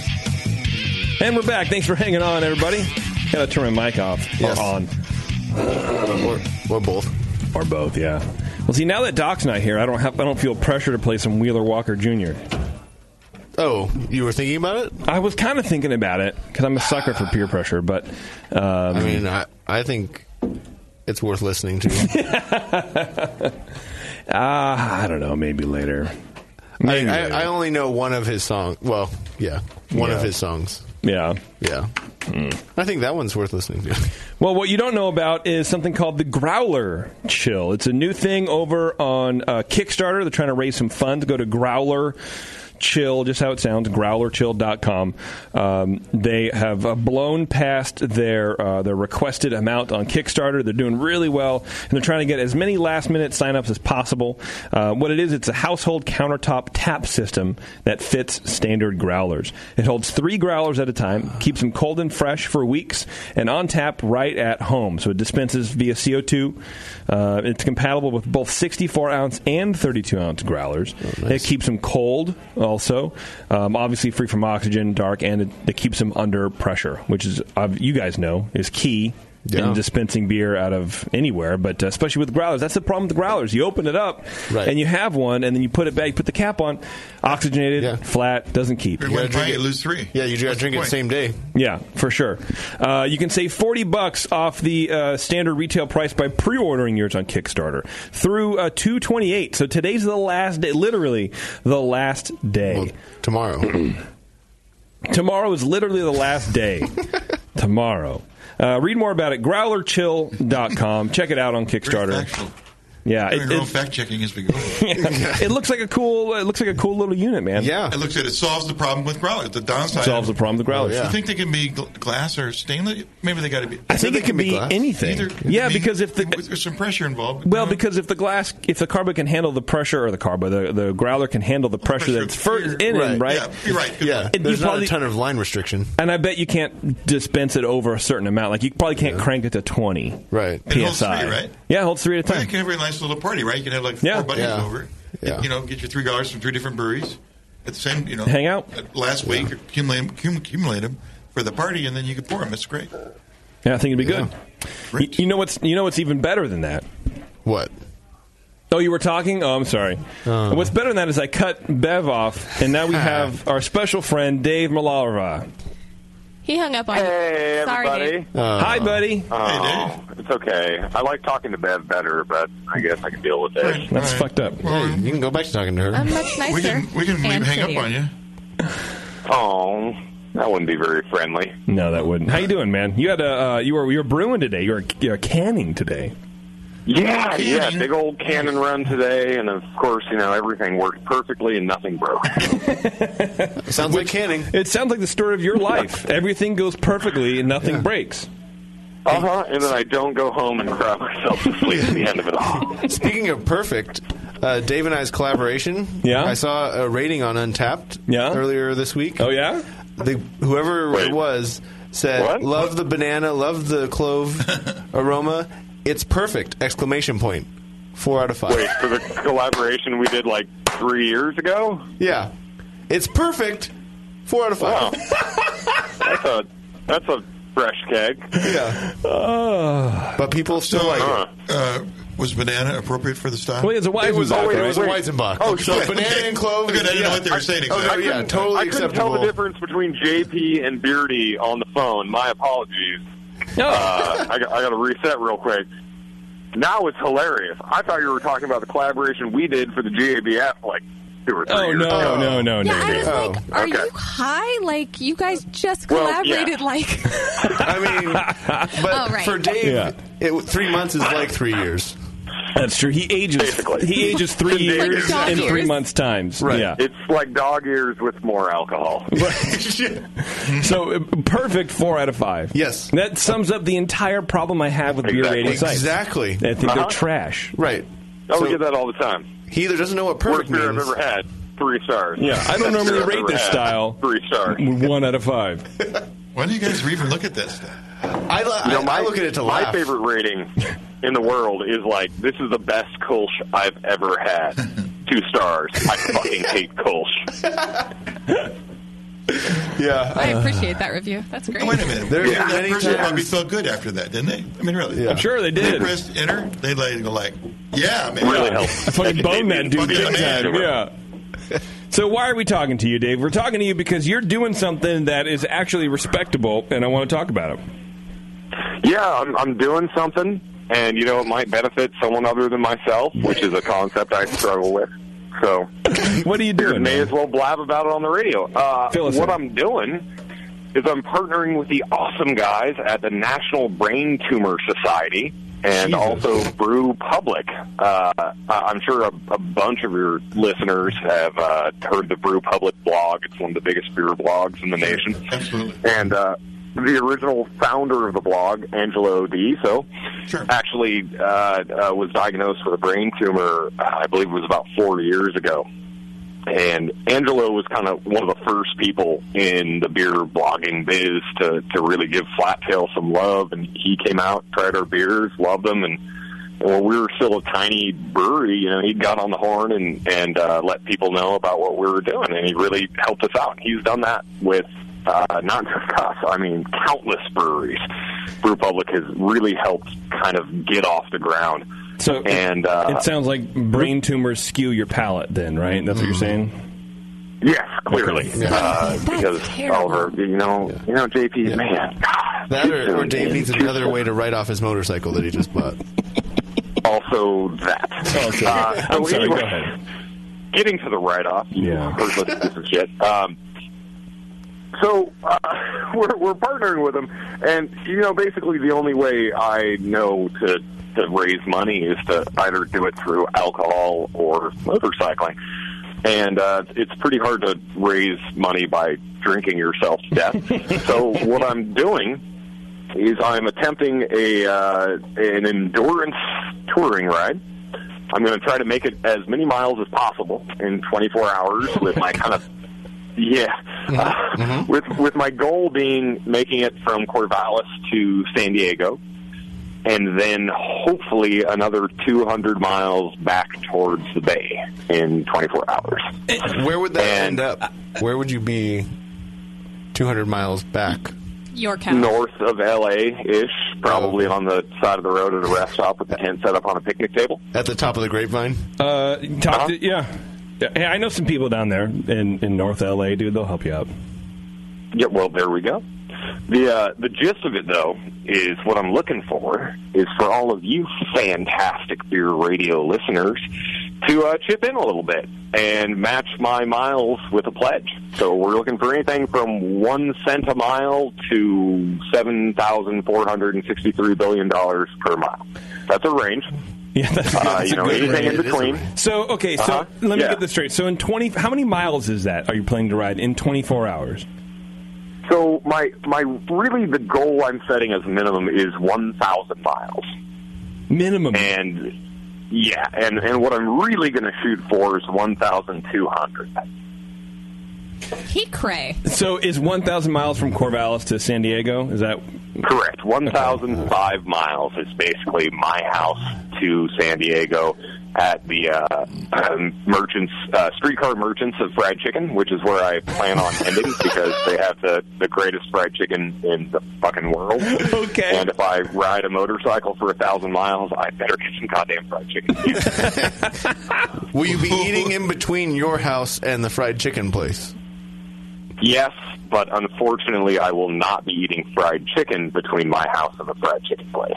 But every truck stop so it doesn't really count. Fried chicken. Right. Yeah, living off truck stop sandwiches. So how many miles do you normally ride? Like when you come down here, when you go to San Diego anyway, like how because I know you push yourself to weird extremes. The last time I went to San Diego, I rode 1,005 miles. In one day? Yeah. Believe it or not, the distance from his house to San Diego doesn't change. Well, but I don't. But I want to know like his average, right? Like I would never drive 1,000 miles in a day. I would never. Yeah. No. I mean, when there isn't something horrible happening, for example, the last time I came down to San Diego, we had a bit of a family emergency. I had to delay by a day, so I had to make that ride kind of out of necessity. Mm-hmm. When I plan things ahead of time and don't want to hurt myself, usually, 500 miles is about my max for a day comfortably as far as just what I do without, getting sore or anything like that. Yeah. That said, endurance motorcycle riding is kind of a hobby of mine, so I do like pushing myself to that level.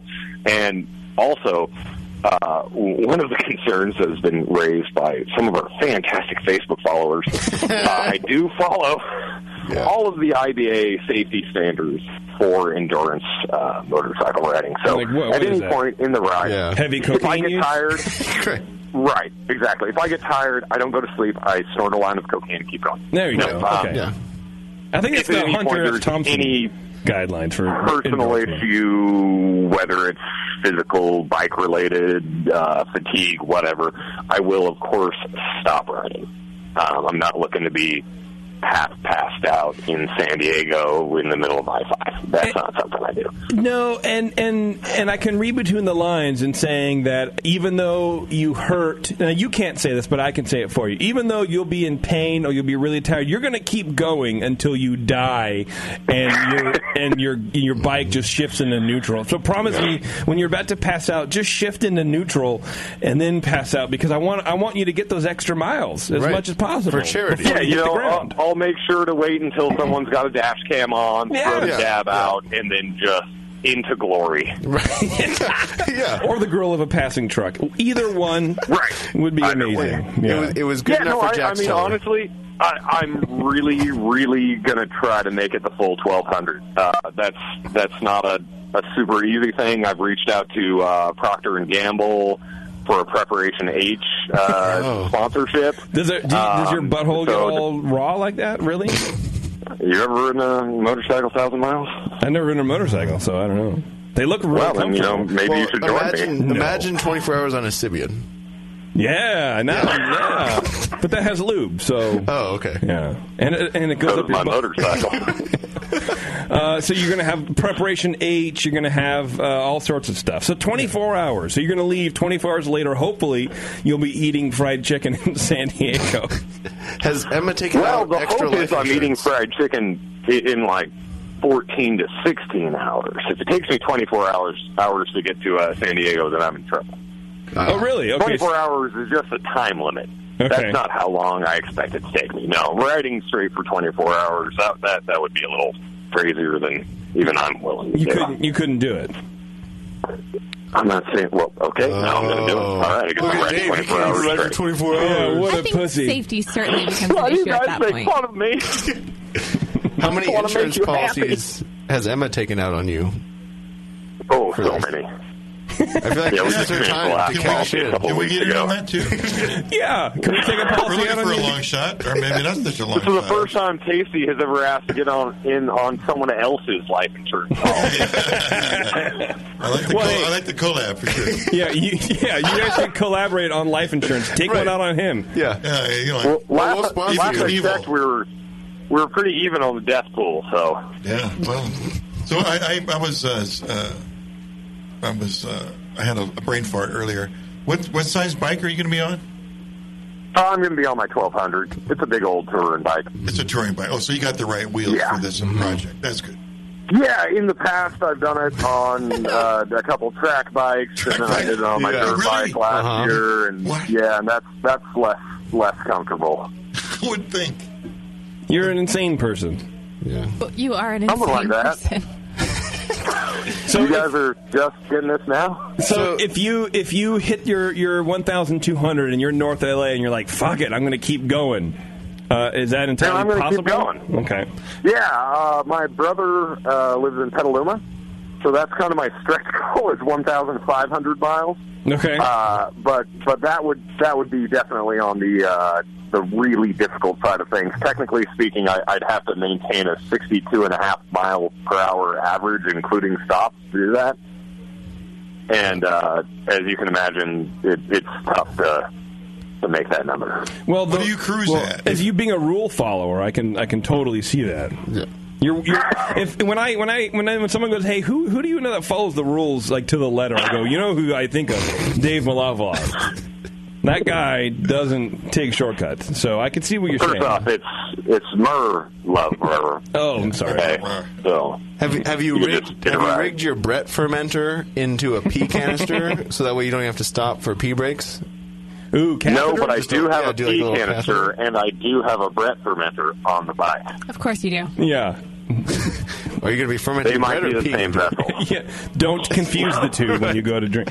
So you do have a pea canister. How does that work? Do you have like one of those condoms, whatever those are, with like the tube Sneaky attached leak. to it? Well, you guys have never used a sneaky leak before? No.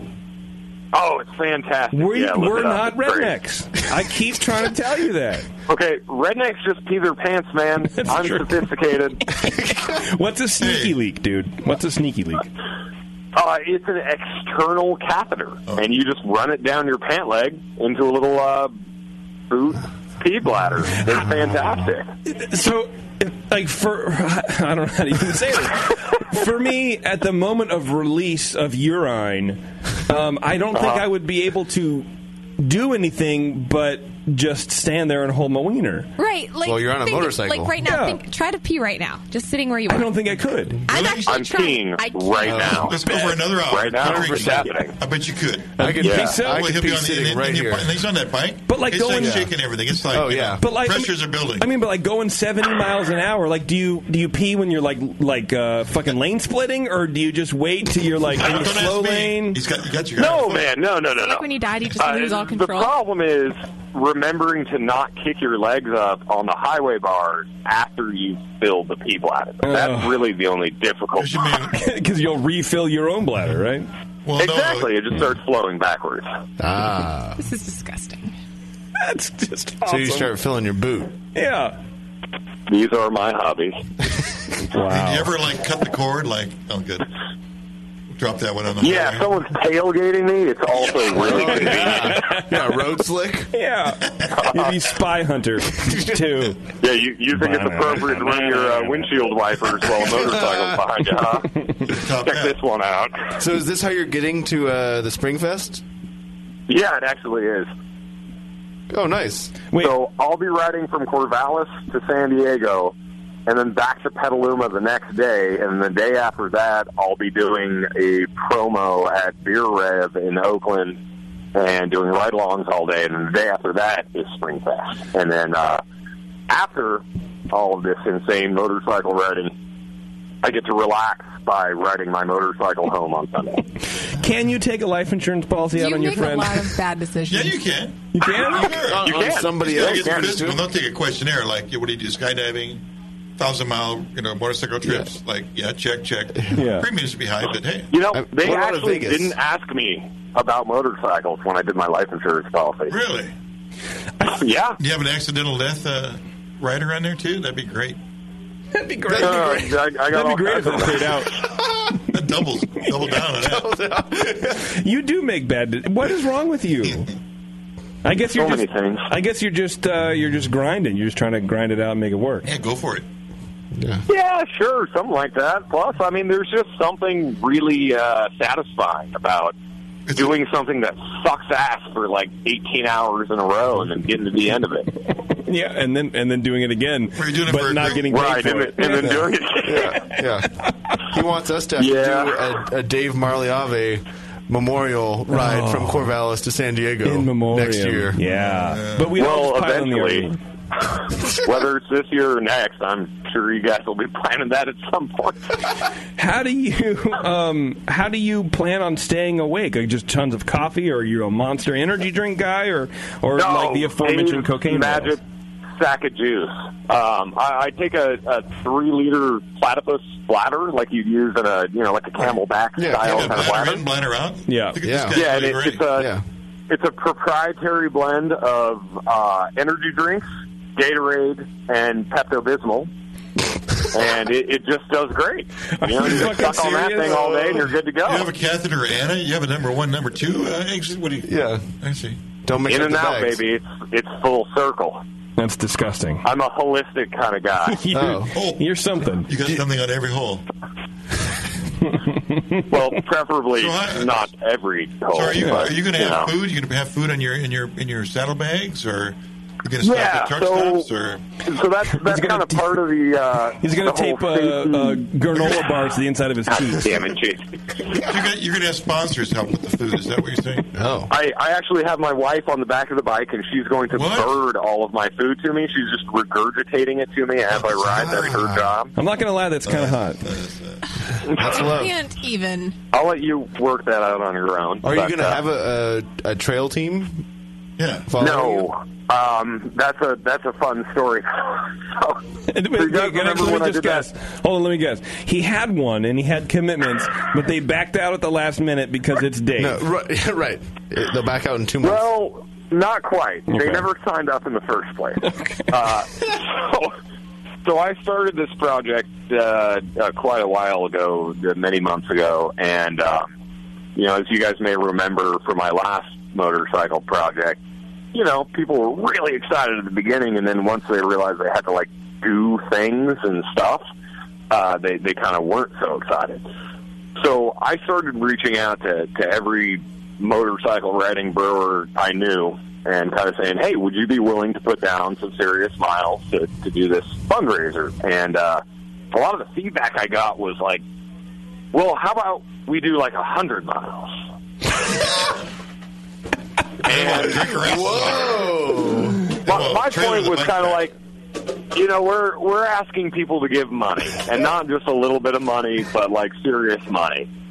And if I go to someone and I say, hey, will you match my 100 miles with $1,000 because I'm having a great 2.5-hour motorcycle ride? that doesn't really. That's like, hey, I'm going to go bowling. Will you give me $500? No, that doesn't work. Yeah, there has to be some effort on the side of the rider in order for it to work. And the only 2 breweries that were willing to actually put in over 500 miles, to their credit, were Boneyard. Tony and his crew of Boneheads were down to do it. Great crew. And then Melvin Brewing had a couple volunteers. The problem with Melvin is they're in fucking Wisconsin, so they would have to basically ride the entire fundraiser. Right. Or Wyoming, whatever, same shit. Yeah. Starts with a W in a state that no one cares about. So just logistically, it was going to be more difficult to do it with the group than without it, because the group was me and Boneyard and Melvin. Right. So I just decided to kind of solo the whole thing. So, no, I will not have support. I'll be leaving Corvallis at around 4 o'clock in the morning, and I'll hope to hit San Diego before 10 p.m., and hope to be done with the whole ride before 1 or 2 o'clock in the morning. So you'll be going through L.A. right at rush hour? Yeah, I did that last time. I actually caught the Trump protest that closed down I-5. Oh, that's good. That protest did a lot, too, by the way. So they're still protesting. You know, the karmic irony of posting something on Facebook about Trump and then getting stopped after being on a motorcycle for 16 hours straight by an anti-Trump protest, it at least gave me a chuckle. So, what are you going to? Have you made sure the this magic orgasmic fried chicken place is actually open when you get into town at 10? They are open. That would be amazing if you're. I have not asked them to specifically save chicken for me. But my motivation to make good time is really to get there before they run out of chicken. That is my primary motivation. You might also just tell them. I would reach out to them and just tell them, like, "Hey, I will. Yeah, I'll good. be hitting them up for money too." So, speaking of which, you guys gonna donate? You gotta talk to Justin, man. I don't know. Yeah, you're on air, and I mean, this would be an inopportune time to say you're not going to donate to the cause. I'm not saying email charity dude at thebrewingnetwork.com. Yeah, if it bounces back, don't worry. We still get a copy. I will throw into the life insurance policy. How can other people who have money actually donate to this? So, unfortunately, we do not have a really convenient, easy URL to send people to. But what you can do... You're like the Bad News Bears of life. I know. Send I knew your you checks guys would to. like that. So if you have a third-grade education and can manage to Google National Brain Tumor Society Team Brew Public. If you Google that, it'll go to the Team Brew Public site, and then you can just click on my name, Dave Marlioff, as a donor, and you can donate money. National Brain Tumor Society Team Brew Public. Yes. All right. See? Correct. And you didn't think I passed third grade, Warren. Our first ever donor to this was the BN Army's own Peter Munoz. Oh, nice. Very Thank you, first Peter. donor. Yeah. Oh, he's the Thank first you, donor. Peter, Nice. very much. Nice job. I guess. I don't know. Congratulations. How did you do that without listening to the show yet? Time travel. Oh. Well, unlike you, he pays attention to my Facebook feed, JP. Wow. First of all, that was Warren. Second of all, wow. Oh, yeah, I totally pay attention to your Facebook. You guys seriously sound the same on the phone, I swear to God. Well, Dave Malava, thank you very much. I suggest loading your MP3 player with a lot of Wheeler Walker Jr. Oh, yeah. I've actually got the complete works of Ween loaded up, and I think that's all I need. You need some Wheeler Walker Jr. Not on random. Just all gonna right, tell you I'll that. toss that in for my victory drive home. Yeah, take a victory lap. Listen to redneck shit. Yeah. All right, my friend. Well, thank you for coming on and telling us about it. I sincerely, hope that you arrive on time and in one piece, and that you depart and exist for at least a few more years. Yes. I also hope to not die in a fiery ball of metal and oil. I think if you were, I think if you were to die, it wouldn't be a fiery ball. It'd be more like a doughy lump slumped over and then getting skidded out underneath a turnip truck or something. Hey, bro, I've been working on my abs like mad hard, so I'm just saying doughy is not an adjective you should be using right now. All right. I don't know. Show me photos or didn't I? Urine soaked. I'll send you a dick pic tonight. All right. Thanks, Dave, and good luck. When do you do this? guys. Sorry, when do you do this? Is our last day to March donate? 29th is the ride. So, and if you don't want to do a per mile donation, you just want to throw 10 or 15 or 20 or 5, whatever bucks, you can go to the website and donate right now. Okay. Sounds good. Yep. God bless, David. All right. See you in April. Bless you all. All right, bye. Good night and good luck. Goodbye. Oh, hey, Dave. Oh, just missed him. You were just going to hang up on him anyway. Yeah, I was going to do the old, hey, Dave, and then hang up on his ass. I was also going to tell him about the wonder of Beersmith. Go to beersmith.com now, speaking of Googling things, and get your 21-day free trial of Beersmith. All right. Everyone uses Beersmith. It's the most comprehensive and up-to-date software you can find out there. We love Beersmith. Beersmith loves us. Beersmith loves you. You should love Beersmith, too. I love Lamp. 21-day free trial, beersmith.com. That's it, right? We're done. You did all the live reads? I have one left to do, but I have to mention this beer I'm drinking. Yes. Melanie O'Donoghue brought in a homebrew that her and her husband Greg made. It's a Janus Brown Ale. Yeah. I swear it's one of the best I've ever had. Nice. That's when I make mention of that. Awesome. Nice. Congratulations, everybody. Greg's a commercial brewer of it, North Mountain Brewer in Phoenix. It's on the thing. Oh, there you go. Oh, awesome. Yeah. That's really cool. Nice job. Who else makes good beers? Drake's.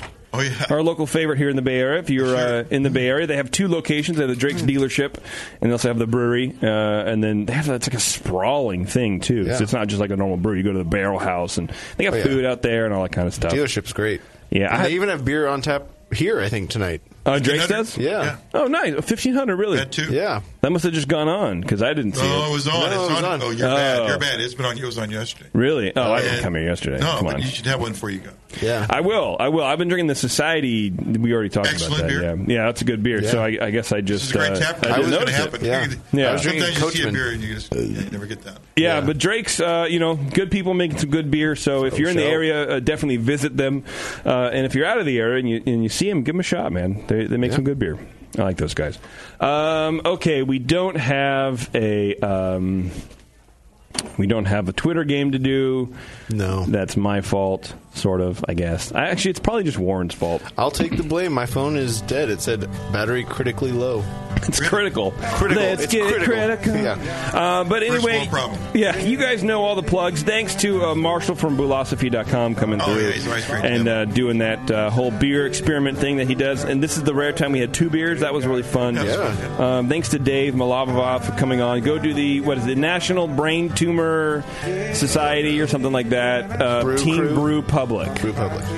You guys will find it, and support Dave. Maybe I'll dig up some money, and I'll tell Jay to throw some hard-earned BN money at him because it's a good cause. Yeah, it's a good cause. We like supporting each other in these times of need.